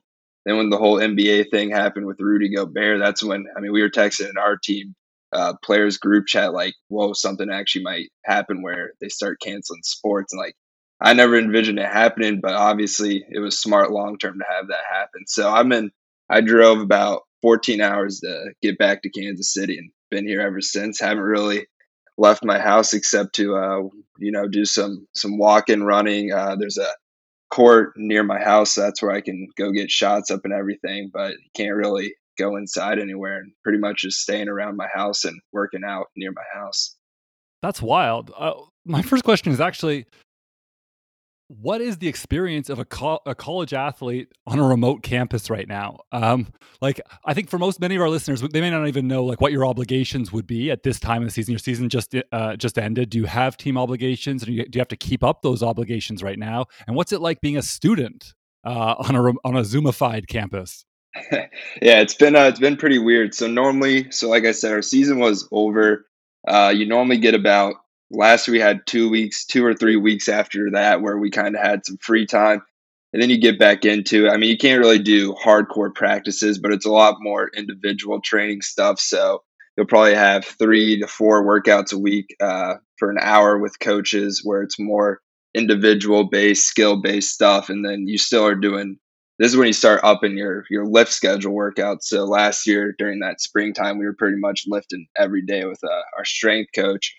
So obviously doing that remote has been different because we haven't been able to do that kind of stuff. But we were doing 2 to 3. We would do a weekly team check-in on Mondays for about 10 to 15 minutes, and then Tuesday, Thursday we were doing a film session. So we would have a different type. This was all on WebEx and Zoom and that kind of thing. So we would have like game and practice film from last year, and we'd focus on something each film section. So last Thursday, I think it was like layups and like finishing at the rim stuff. The session before that is like passing, decision making.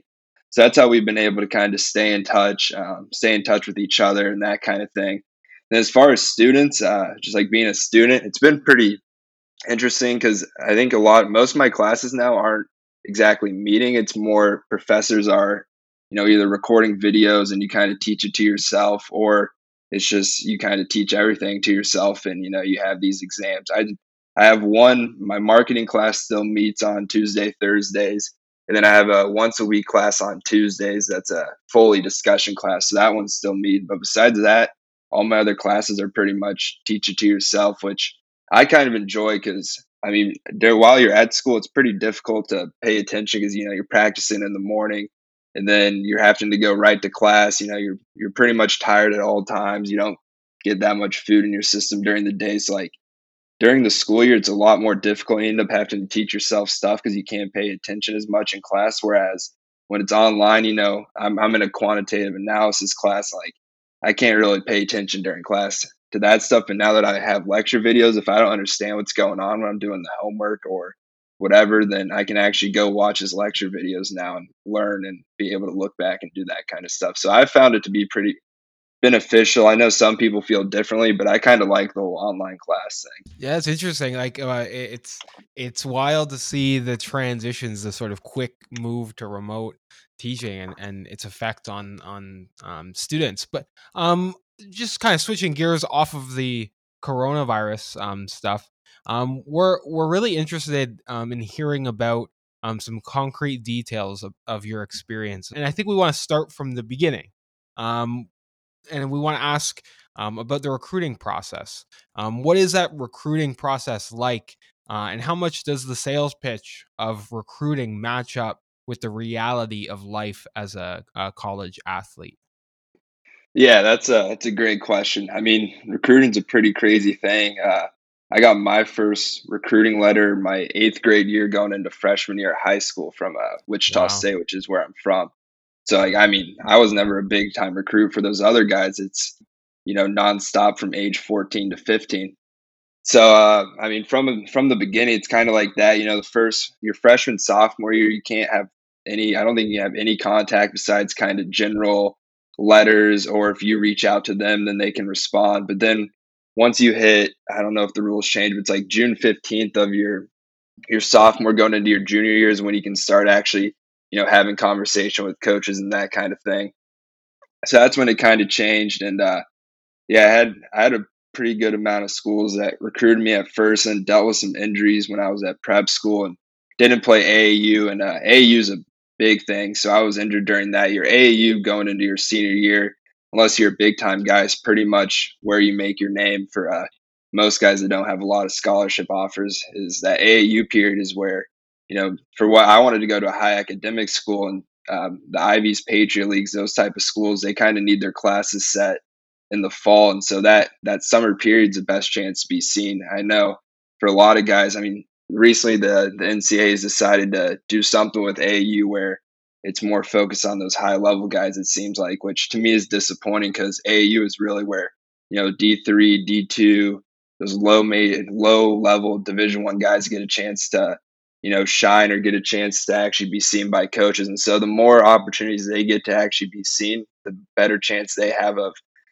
getting a scholarship offer, getting something that they actually enjoy. But recruiting in general, I mean, it's pretty crazy.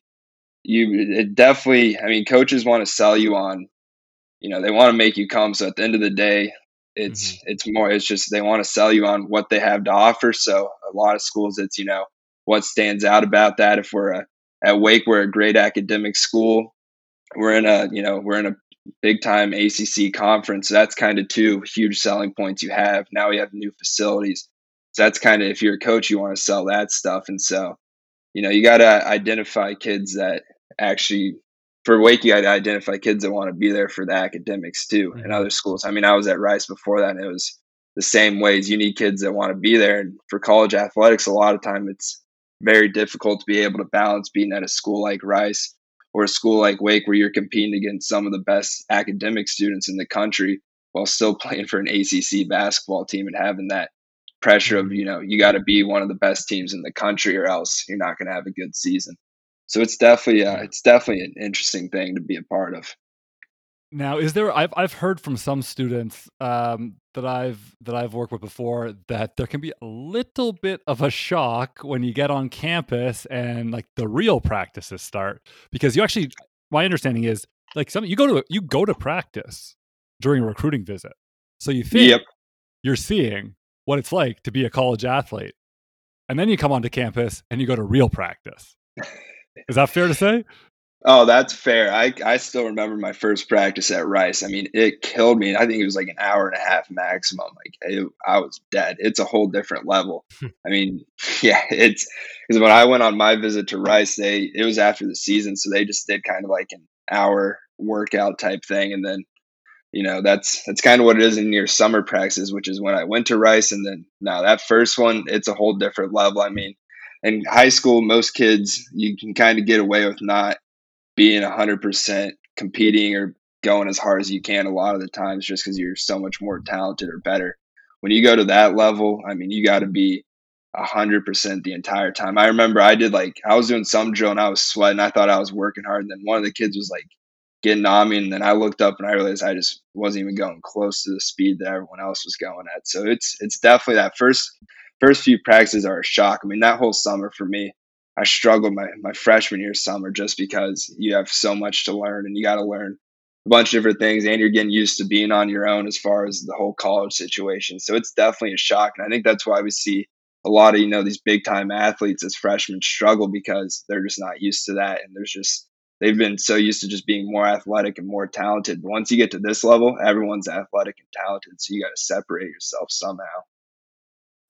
So that's the basketball side, and I totally get that. I can only imagine how difficult that is, and the strain of coming, as you pointed out, to one of these challenging academic institutions. When I showed up at the University of Toronto as an 18-year-old kid, I was stressed out about my peers in the classroom, period. I wasn't an athlete. I was just, I was there for academic reasons, but I was stressed out about the academic experience, right? And we were hearing the same thing about the fact like, oh, in high school, you may be getting A's, but like that, you're not going to get A's so easily here.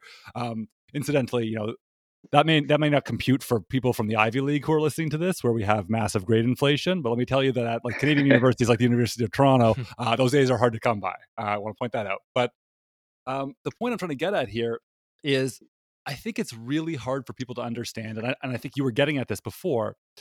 It's hard to understand what the day of a college athlete actually looks like. I would love for you during the season, for instance, could you take us through what just the regular day of a college athlete looks like, and then maybe also what a game day looks like?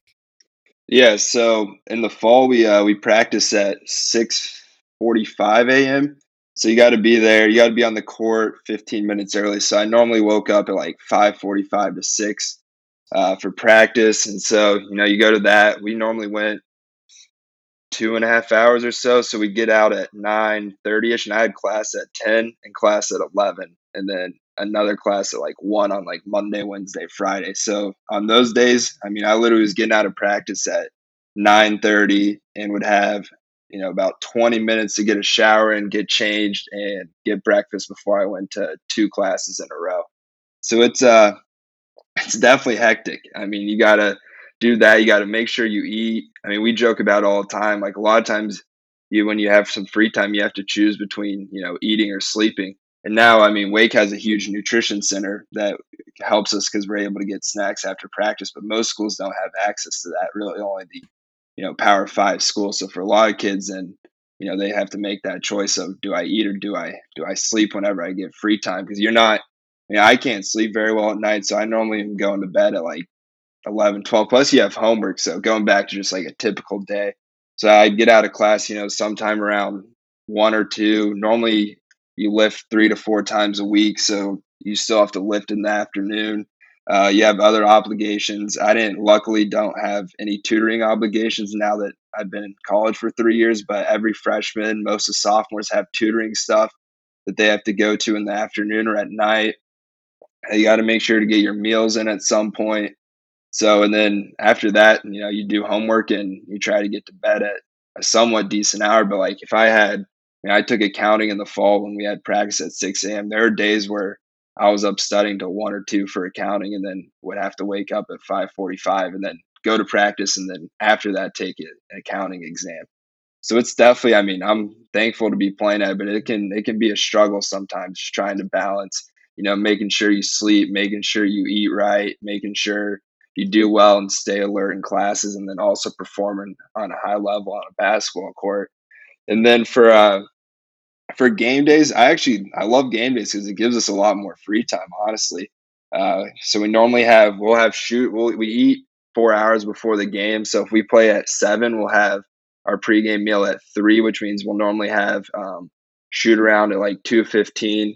So shoot around will be about 15 to 30 minutes of just getting some shots up, getting stretched, that kind of thing, and then we'll normally watch film after that. And then we'll have our pregame meal. Then we don't have to be back to the arena until an hour and a half before the game, or like an hour 15. So you have a little break in that time. So that's a good time. A lot of guys like to get naps, and I normally would try to do whatever homework I had for the next day during that time. But just depending on your schedule, that's a good time to get whatever you need to get done as far as, if you want to get some rest up or that kind of thing. But the night before games, if you have an exam the next day, it's a struggle because, like I said, if you're playing at 7, really you only have an hour and a half during your day, and then the game's over by 9:30. You have to get a post game meal in, and then it's pretty difficult to after a game to go do schoolwork because if you win, then you want to be happy and celebrate. You don't want to go study for an exam. If you lose, you're normally pretty upset, and so you're not really thinking about studying, but you got to be able to do it. I'm really interested in kind of the last thing you just talked about in terms of like after the game, and I just have a more of a question that I'm just curious. When you're playing on the road and you have let's say an exam the next day, what's like the typical what time do you get home and like into bed in that So scenario? we chartered or bust home whenever we play on the road. So if we had I think we played Syracuse at 9 p.m. and we flew home after. So there's times where I'd say half our road games we're getting back after 1 or 2 a.m. And then if you have a 9 a.m., maybe you can get out of going to it, but any class after 12, you definitely have to go to. I had an 11 a.m. and I remember we got back like 4 and I had to go to that. Which, I'm not complaining about going to class, but it's just tough when you're getting back at 4 a.m. and it's hard to sleep when you get back because you were on a plane. You can get some sleep on the plane. I can't sleep on planes, but some guys were able to do that. But yeah, you're getting back a lot of times after 1 or 2. And yeah, you have to try to do homework on that plane, or you have to try to do your work at some point, or sometimes you just might have to come back and I don't know, pull an all nighter, stay up late. One of my roommates had a psych exam one day when we got back pretty late, so he was up. He like went to the library at like 3 a.m. Wow. This actually highlights, I think, one of the really interesting sort of pieces of rhetoric that we hear, particularly from administration, that there's a problem with education in college sport because of this sort of so-called student athlete engagement problem. That like student athletes aren't engaged. But it sounds like from what you're saying that there may be some other factors beyond your control that make it like hard to even think about school in the first place. So my question is basically, do you agree with this? Do you agree that there might be other factors, and what are some of those factors that might actually be negatively impacting this educational experience that is supposedly being offered to you? And just to cut Yeah, in for a moment, sorry, Mel, just to cut sorry. in for a moment there, I wanted to just add that because I think this is a great question Derek's asking. I've experienced this firsthand as someone working in one of these institutions. When the problem is posed to faculty, like what is the issue of working with student athletes? The problem is the engagement of the student athlete. The problem is not the structure of the institution. So sorry to interrupt, Miles. Go ahead. No problem. So I think that's something that hopefully we need to figure out is, I think it's one, like I've been mentioning a lot of times, you're tired when you go to class, that it's hard to engage when you're doing that. I think, a big issue is that, yeah, we talk about education, but at the end of the day, oftentimes we're prioritizing athletics over education, which is what I think is a huge issue, and why, there's something like the NIL, the name, image, likeness, needs to be passed, because the end of the day, we can talk about education, but when coaches are making, $20 million over 4 to 5 years, when teams are bringing in hundreds of millions of dollars in revenue to a school, it's hard to pretend that, it's all about education. So that ends up being, guys have to prioritize watching film instead of doing homework, or getting extra shots up, or, going to the training room instead of going to tutoring. And then so I think that's a huge issue, is that we need to find a way. I mean, I don't have the answer to this, to make education, if we want to be about the student athletes, to make the student part just as important as the athlete part. So I don't know exactly how that is, but like right now, in my opinion, that doesn't work, because I think we prioritize the athlete part over the student part. So one way, I mean, I think from a student athlete perspective, obviously we can be more engaging, and I would challenge, any student athlete to be more engaging, as that's obviously a valuable part of the college experience. But also it's helpful when professors are understanding of that and try to make, student athletes more engaged, instead of, going like, oh, they just don't want to pay attention because, they're lazy or something, which I'm sure that, I don't know. I'm not going to say any professors have that stereotype, but I think that Some do. that's something No, I you're hear from, right. yeah. I mean, I hear that from students, like, oh, they're just like lazy, that kind of thing. So I would assume some people think that too. And so I think trying to get out of that and actually, engaging with them, talking to them, checking in with them after classes, or just send them an email. But that means that everyone would have to buy into, making it more about the student part than the athlete part. Yeah. Totally. I agree with you on that.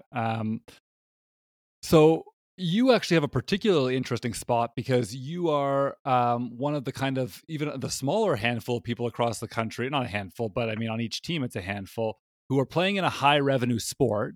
And by the way, something we maybe can get back to is the difference in your experience between being at a Power 5 school, as you now are, versus maybe would you call Rice a mid-major? Probably a mid-major. Yeah, it's a Right? mid-major. Yeah. And I think that's one interesting thing to talk about maybe a little bit later. But where I was going now, actually, is the walk-on experience, right? The preferred walk-on experience, because we're talking about high revenue sports. That means that your team is part of a larger system that is producing a ton of revenue, especially now that you're in the Power 5.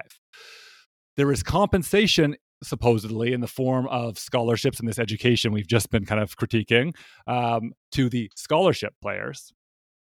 But there's no compensation of any kind to the walk-on. So I'm kind of curious how you read that. Do you feel like walk-ons are more exploited than the scholarship players? And also, why do you do it? Yeah, I mean, first off, I do it because I've loved basketball since I was a kid. I've always enjoyed being around the game, playing the game, the people you get to meet from it. At some point, I might want to go into coaching, so being able to make those connections through playing basketball has been something I enjoy. I mean, winning, even when you're not, I played at Rice and got a good experience playing there. But even when you're not playing at Wake, I mean, one of the best nights of my life was when we beat Duke this year when they were ranked in the top 10. I didn't play a minute, so that's just, how dare you? Yeah. I mean, hate to say it, but beating UNC too was fun. But just winning, being a part of that. I love being competitive. Being a part of that just is one of the reasons I still play.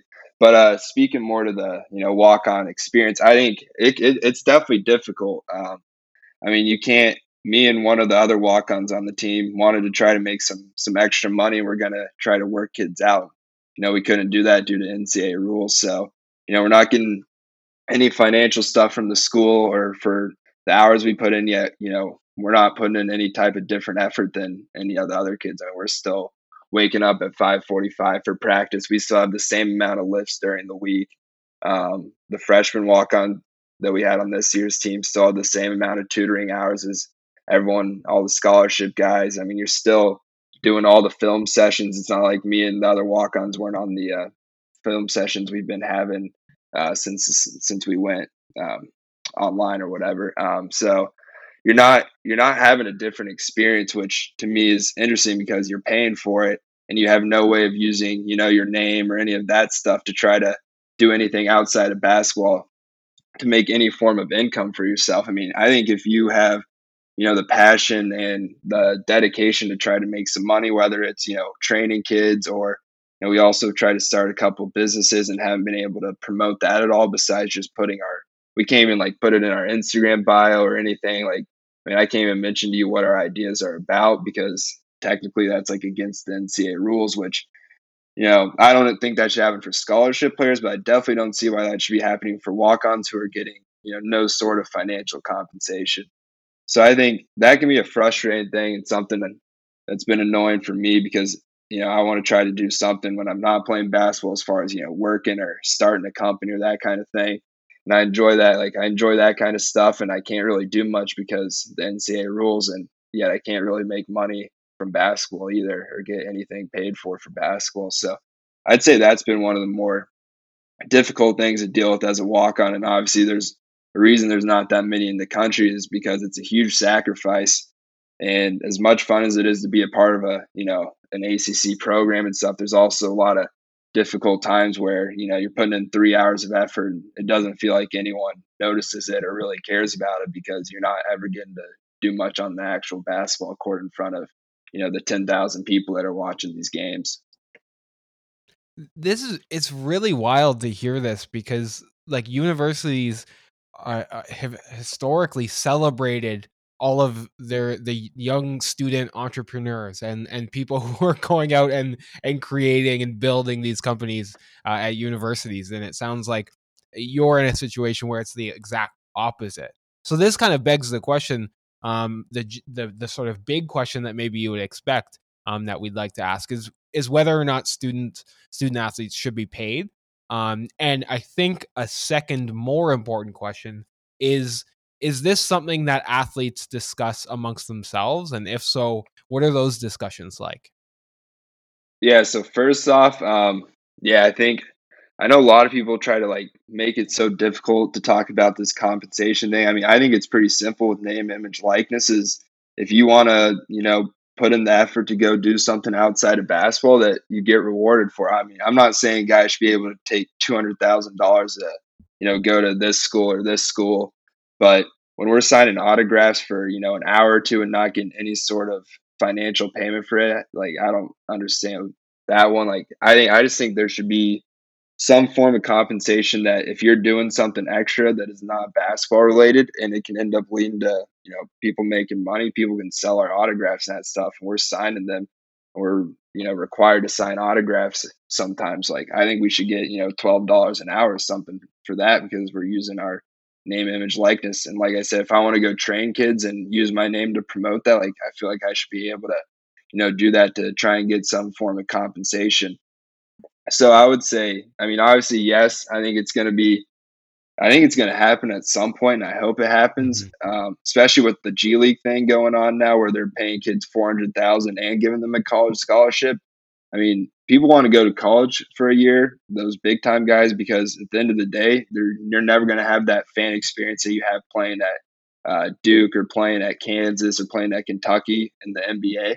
So that's what sets college apart. But at the same time, kids are going to take getting paid $400,000 and an education and getting the top level training. So the second thing is, I mean, we talk about this kind of stuff all the time. I mean, we talk about it in our group chat all the time. There are the SAC committee, which is like the Student Athlete Advisory Committee. All three of my suite mates were on that, and so I know they had a thing with like all the other SAC committee people at all the other schools and all the sports with someone from the ACC department about how name, image, likeness, might progress in the future and what they envision happening. So I think it's something that's going to happen. It's something we talk about. I think it's something that definitely should happen. I mean, people talk about cheating all the time and how awful it is, but like, are they really cheating? Because they're really just giving people the compensation they deserve for the hours and revenue they bring Mhm. into the schools. Yeah, I love how you put that. And actually, I also really appreciated your earlier comments about NIL because I see it exactly the same way. What we're actually talking about in terms of name, image, likeness rights is you being compensated for the additional labor you would perform in order to Mm-hmm. receive that compensation. This isn't like this has nothing actually to do with the larger question in my eyes of the exploitation of college athletes, which is to say that you are in fact doing labor currently and it is producing revenue for the institution and you're not seeing that revenue. So that's one question. And I think it's totally fair for you to kind of skirt that. You're in a particularly awkward position to speak about that. But from where I sit, that's still a completely unresolved question when it comes to NIL, right? So for me, that's actually not a place I would necessarily want to rest NIL. But if we are talking about name, image, and likeness, I mean, there's just no argument against it beyond the NCAA's crusade to uphold amateurism and ultimately, I think, defend the fact that they want your unpaid labor in the first place. That to me is kind of where the NIL thing starts from. They don't want to have this so-called slippery slope, right? Of saying, well, these people can be compensated because they're not actually amateurs. But when it comes to actual name, image, and likeness rights and what goes into it, you are just doing more work and getting paid for that more work. So there's no, as you say, there's absolutely no reason why that shouldn't be tolerated by the NCAA moving forward. But you made some fascinating points about the G League too, which I really wanted to get to, because I am curious at this point. We have, as you pointed out, what we've seen just this year, just in the recent weeks, a week or so ago, 2 weeks ago, that what the G League decided to do is to massively increase the offers they were making, right, to incoming recruits, people who would otherwise be freshmen at colleges, let's say next year. And I think that a couple of years ago, they'd already tried offering something like $125,000 to a couple Mm-hmm. players. And I think that was, it enticed one or two, but clearly it wasn't enough to really change the landscape. But as you said, we're now hearing $400,000, $500,000 at least for the top players. And as you also pointed out, we're hearing about subsidies for their education, right, moving forward. So it Mm-hmm. Mhm. does seem like that is a really different kind of package that could have an impact. I think we're already seeing it has an impact. So I was curious whether you guys were talking about it. It sounds like you are. The other thing kind of connected to that I really want to know about, because this is the other thing that's happening in the G League, is that the G League is voting on union rights, right? To unionize within the NBA Players Association. Are union rights something that you guys ever talk about? Because certainly we know that at Northwestern, right, there was the attempt to unionize private universities, and we know that failed. Um, we also know that we just heard recently that Duncan Robinson talked about how at Michigan in 2018 that they were considering boycotting the open practice that the teams held in front of the media as a message that could be sent about this sort of larger issue of exploitation. He said that he rallied his team but couldn't get the other three teams on side, and they didn't want to do something on their own. But obviously, this is something that's being talked about. Nigel Hayes talked about it at Wisconsin. Do you folks ever talk about that piece? Because to me, it is so vital in terms of if we actually want to protect your health and well-being, which we'll get to, if you want to really fight for your compensation, if you want to have some control and agency over your working conditions, you need to be a union. Yeah, honestly, we have never talked about that, and I mean, Wow. I just learned a bunch of stuff I didn't even know about, which shows one that we haven't had the education to learn about that, and two that we're just ignorant towards that. I mean, I haven't heard it. I've heard of the Northwestern thing. I had like a vague idea. I didn't hear of the Duncan Robinson thing, any of that. I mean, I think all that stuff is stuff that we need to start talking about more because when you go on Twitter, you go in the media, you see all the NIL stuff, and that's why we're able to form opinions on that is because we're actually able to read about that stuff. I mean, I've never seen anything about any type of union NCAA stuff. I know like there's been like that video game thing that happened a while back, and I've heard something vaguely about Nigel Hayes, but like that's about all I know. So like, yeah, we don't talk about it, but I think that is something that in the future could be beneficial or not could would be beneficial, and hopefully we can do that through some form of education, and we need people to start talking about that more because we don't talk about it at all. Yeah. Oh, I definitely agree with that. And I one of the other questions that I had, um, or I constantly think about is there's a lot of talk about not wanting to compensate college athletes because that would or supposedly change the whole dynamic of the campus, right? You'll have this sort of different class of students of college athletes who walk around and they're getting paid highly, and that will separate themselves from other students on campus. So I'm just curious how you would describe the relationship between college athletes and other students on campus. Wake, I think Wake's an interesting dynamic. I mean, I think they get along pretty well from my understanding. I have a bunch of non-athlete friends. I mean, a lot of kids that I hang out with aren't athletes, but that could be different for me because I'm a walk-on. But I know most of the kids on my team, hang out with kids that aren't athletes or, have good relationships with kids that aren't athletes. But I think that's different because we're at a Power Five school. So these kids are kind of, Mhm. or student athletes are, admired by the non-student athletes. And so I think at a school like Rice, there was really no relationship. I mean, the only kids I was friends with were athletes.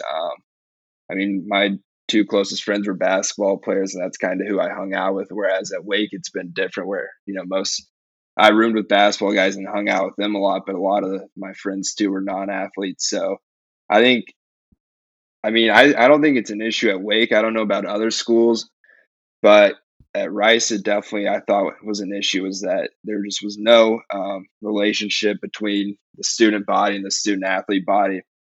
I think there was a lot of jealousy and animosity at Rice because a lot of the student athletes that get in because they're athletes first and somewhat good students second, whereas every kid at Rice pretty much gets like a 32 or above on their ACT. I mean, there was no shot. I did well at Rice, but there was no shot I would have got in if it wasn't for Mhm. basketball.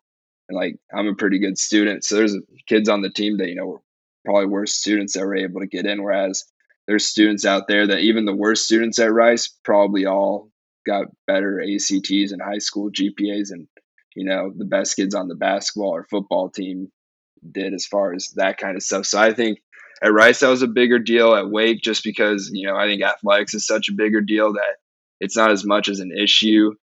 And I mean, I don't know how it would be at other schools. I'd say at Ivy's it Mhm. might be an Ivy League school. I could see there definitely being some general student animosity towards student athletes. But as far as like the big time athletic schools, I don't think there's as much. Yeah, that's interesting. And I found mixed experiences over the years because I often do have athletes in my classes as well as obviously students who are not athletes. And I actually would say a few years ago when I first came, there was probably more tension, partly because in my view, the conversation, this kind of larger exploitation conversation, was not as prevalent in the media. And so there was this sense among non-athlete students that the athletes were actually like excessively privileged, right? They had all these privileges that they didn't necessarily deserve. They got all this gear, they got this great dining hall, Hmm. they got this or that, right? And it was like kind of unfair. And then of course the athletes were sitting on the other side saying like, you have no idea what we have to go through, right? Like we're actually the ones who are being exploited here. And so there was a weird, like, what I felt was really strange about it was in Cameron, and that is what I'm referring to as Cameron Indoor Stadium where Duke plays basketball, right? Yep. For that, but for some of our listeners who don't, um, in Cameron, these athletes were fetishized by the fans, right? Like the fans adored them, right? In those moments, of course, there was no ambivalence. Like, no, we love our Duke basketball players, right? Like we're cheering for them, but somehow when we stepped out of that stadium, something weird happened where there was a bit more tension. I feel like that's receding a little bit in recent years. And so what I'm seeing more is like a lot more empathy, frankly, from other students toward the athletes. Especially my classes have kind of honed in a little bit more, frankly, on the labor issues. And so we're talking about it more directly. And once the students start to hear about it, there's no ambivalence. Like by the end of the semester, everyone's on board, on side with the student athletes, the college Yeah. athletes, once they really know what's going on, what the reality is.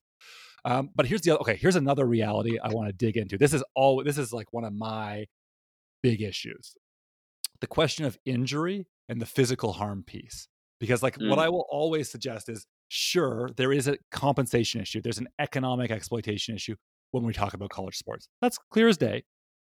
But One aspect of exploitation is if we have some kind of exchange between two people, right? It's like this kind of unfair benefit that accrues to one, but it might also be a kind of totally disproportionate level of harm that accrues to the other, right? So that benefits can be accrued by both or by one side.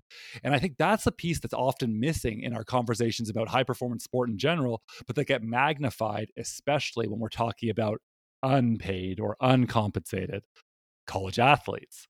So, my questions are, how much pressure is there to play through pain? And not naming names, but have you seen examples of players being pushed to play through physical harm? Is that part of the culture, the institution, right? I don't think this is unique. When I ask this question, I don't think this is unique. This is not about like one institution or one person doing it, but part of a larger system, kind of like what goes on. Yeah. I mean, I think for football, it's definitely more of an issue, but just even for basketball, I mean, it's always going to be that stigma in sports that if you don't play through something, whether it's a sickness or, an ankle sprain or something, like you're soft or, you're weak. And yeah, that is a huge issue at every sport, at every college, is that, you're pretty much expected, unless you can't physically walk or like can't physically use like for basketball, you need to be able to shoot. I mean, even if your shoulders hurt, you're still expected. I mean, I played in high school through a torn labrum because, my coach said even if you can pass, you'd be better than if you were sitting out. So, yeah, even in high school, that's a thing, like at a public high school. So I think that will always be an issue in sports, which is one of the reasons why there needs to be some form of compensation.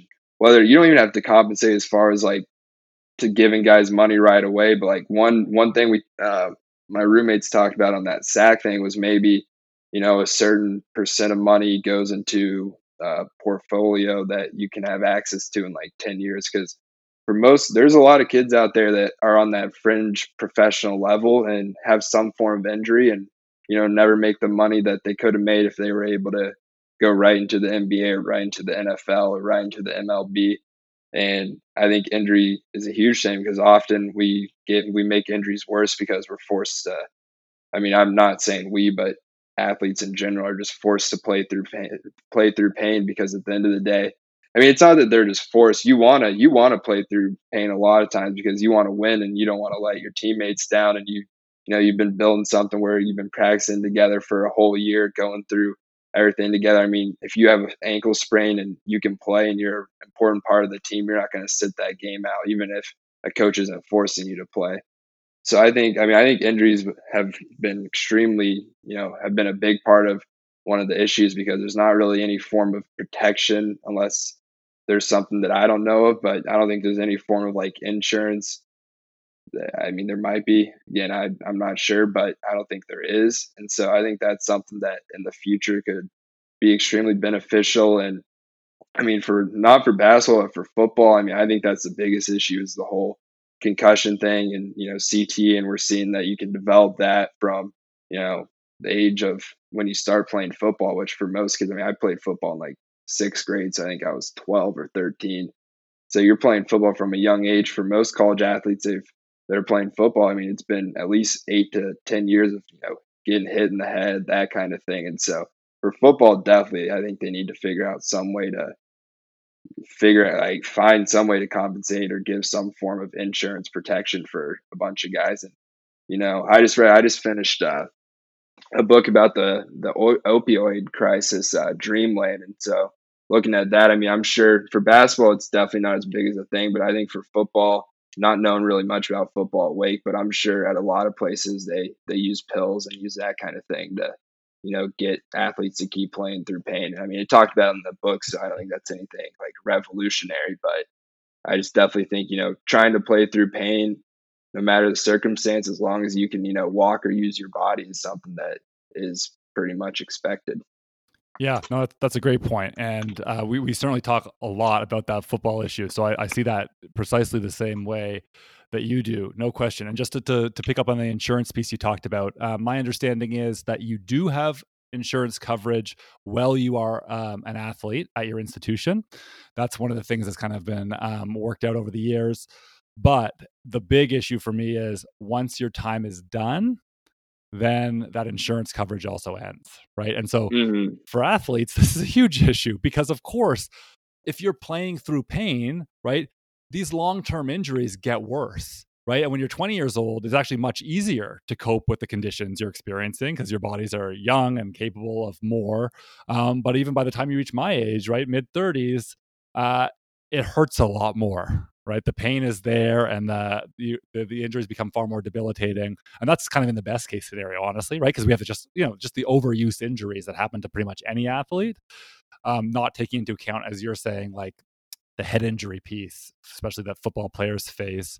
And also if you have grievous knee injuries, right? Things like that might never Yeah. be the same, back injuries, all sorts of things of that nature. So yeah, I agree with you that health insurance, like it seems to me that it's incumbent upon these institutions to offer long-term, lifelong, frankly, health insurance to the people who sacrifice their bodies for these institutions to literally make revenue for these institutions. Okay, so we mentioned that there's been some recent developments. One of the recent developments was what was happening in the G League. There's been increased discussion about NIL legislation, and it looks like the NCAA is opening up to it. And we've kind of you explained beautifully why that matters. But there's one other piece that I think you are perfectly well positioned to speak to, which is apparently in May we are going to have a conversation about the transfer rule. And for those who are not familiar, that's right, in the revenue sports, but I believe only in the men's revenue sports, or maybe include hockey too. So I believe it's men's hockey, football, and basketball. The rule is that if you want to transfer to a new institution, and you, again, correct me if I'm wrong, because you, I'm sure, know the ins and outs of this. If you're transferring to a new institution, you must sit a year. So you must take essentially a red shirt year you can participate. My understanding is in team practices, drills, all that stuff, but you absolutely are prohibited from participation in games for an Mm-hmm. entire season. And then you may pick up after that time. But the discussion that's emerging right now is that the NCAA may waive that rule. Like all of a sudden, in 1 year, they're going to be kind of like an amnesty, and it's going to be free reign for anyone to transfer as they see fit. And the coaches are losing their minds over this. Yep. Because that's going to be a lot more work for them. I mean, I think that's the big issue, and they're scared. Oh no, we had this completely repressed labor market, basically, right? Like with no freedom or autonomy whatsoever. They were just constrained to labor for us for the duration of 4 or 5 years, or they would be heavily penalized if they tried to exercise some kind of freedom. And now suddenly they have freedom like other workers. God forbid. What do you make of all that? You transferred. Yeah, so I think that's something that is definitely interesting. I mean, I kind of not enjoyed, but I thought it was beneficial to sit out a year just because I was going from Conference USA school to an ACC school, so that year sitting out is definitely beneficial. But I also enjoy a lot of stuff outside of basketball, and so that's what got me through that. For a lot of kids, basketball is kind of their number one thing, and I know it can be incredibly frustrating to sit out. And my thing is, I don't get why you have to sit out a year for revenue or because you're a college athlete when a kid who has an engineering scholarship at Rice can transfer to Wake Forest and still be on an engineering scholarship at Wake Forest, and they don't have to do anything for that. Like I mean, I've never understood the whole sit out a thing. And I mean, if a coach can leave, if a coach can go from one school to another, I don't see why athletes can. Again, they're saying, I mean, I'm not going to say anything about any sort of coaches, but the kind of general thing is, if kids have free will to leave and go wherever and play, then late in the process, I'm going to be forced to maybe lose a kid and have to not have a full roster or something like that. But a coach can leave late in the process, and then a kid's stuck at a school that a lot of times you commit to schools for the coach, not for the school, which I think is an issue. But at the end of the day, that's just kind of how it works for a lot of people. So you're going to a school for a coach, and then that coach is leaving in May and June, and it's pretty much almost impossible to be able to leave at that point. And so then you go there for a year, and then a lot of times you see kids transfer after a year in those types of situations, and then they have to sit out another year, and you're just taking a year away from them where they could be able to actually play basketball in front of people. And you can't travel during that sit out year either, which can be frustrating at times because you want to be on the road. You're still practicing all those hours. You want to be with your teammates when you're going through. Even if you're not playing, you still want to be in the locker room, supporting them on the bench. And when you're not traveling at all, you're missing half the games in a season and don't even have that opportunity to do that. Well, with that in mind, you are going through a particularly bizarre situation right now where these questions are relevant because for those, I'm sure most people don't realize, yesterday is my understanding. Maybe it was the day before, but I think it was yesterday. Yesterday. Your coach was fired. What does that feel like? What does that mean for you? Are you sad about that? Tell me something about that. Yeah, it's definitely a difficult thing. I mean, so we found out I normally, like I said, I don't sleep very well, so I normally sleep into like 11, and I woke up randomly at like 8:30, and we had a text from our director of ops that we were having a team meeting on Zoom at 9 a.m., which was 10 a.m. Eastern. So we had that meeting, and like right when we were getting on, I checked Twitter and saw a tweet from Jeff Goodman, who's one of the basketball kind of notable basketball news guys, that Coach Mann had been fired. So Coach Mann got on the Zoom, talked to us real quick, and then our AD, Mr. Curry, kind of handled it from there as far as what the process is after that. And yeah, it's definitely, I mean, Coach has done a lot for me, and I appreciate him, giving me an opportunity here. And it was definitely something that kind of caught us off guard yesterday, but it had been over a month since our game ended, and we hadn't heard any formal confirmation that he was coming back for sure. And so that kind of left us in limbo the whole time as far as knowing whether or not he'd be back. As we check Twitter, like we see that stuff, like we check Twitter and ESPN, and like we see stuff all the time, other schools and our school talking about, there's people in general talking about whether or not coaches might get fired. So we had been seeing that stuff for about both the years I've been at Wake. It's kind of been in the public that there's a possibility of that happening. And so like I said, I mean, it was kind of, when it happened, it was kind of shocking as far as didn't expect it randomly on a Saturday, but there just had been so much talk, and we hadn't had any sort of confirmation that he was coming back. So I wouldn't say like completely shocked me or anything. Like, I had been prepared that it may happen, but yeah, it was definitely a disappointing thing to wake up to on a Saturday. But Coach Mann's a good guy, and he's a good coach, and he's had a bunch of success as a player, as a coach. So I have full faith that he'll be able to find another opportunity where he'll have success. Now, does news like that change your relationship to the team, or like maybe for other athletes as well? Like, how important is the coach to your quote unquote buy-in to the team?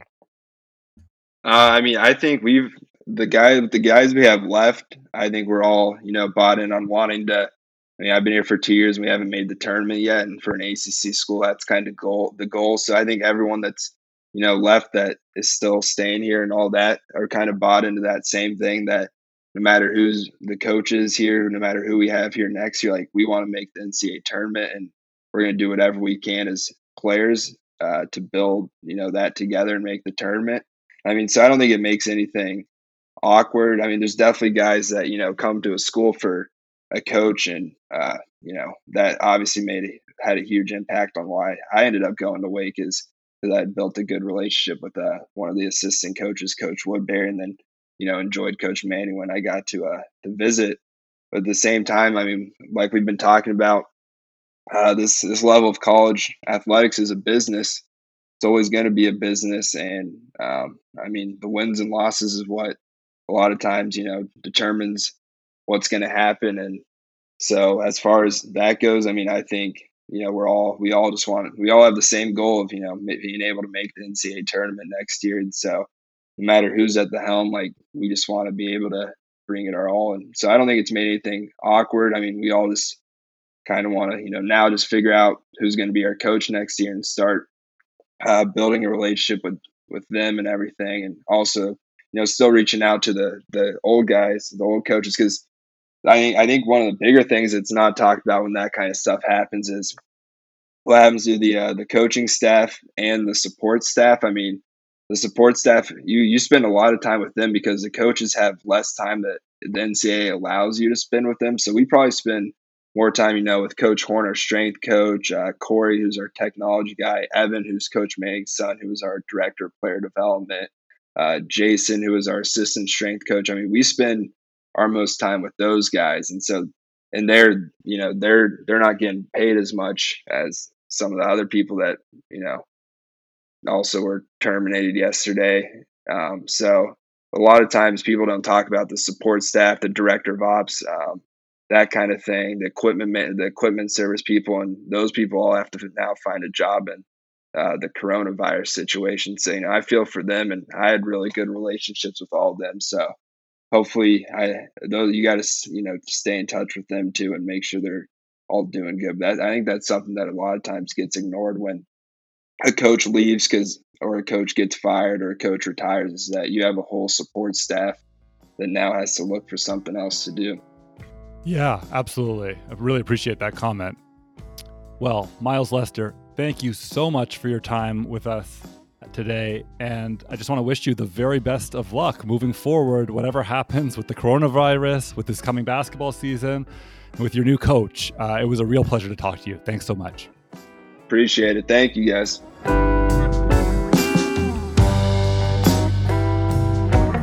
Thank you for tuning into another episode of the End of Sport podcast. If you're enjoying the show, please feel free to like, share, and subscribe.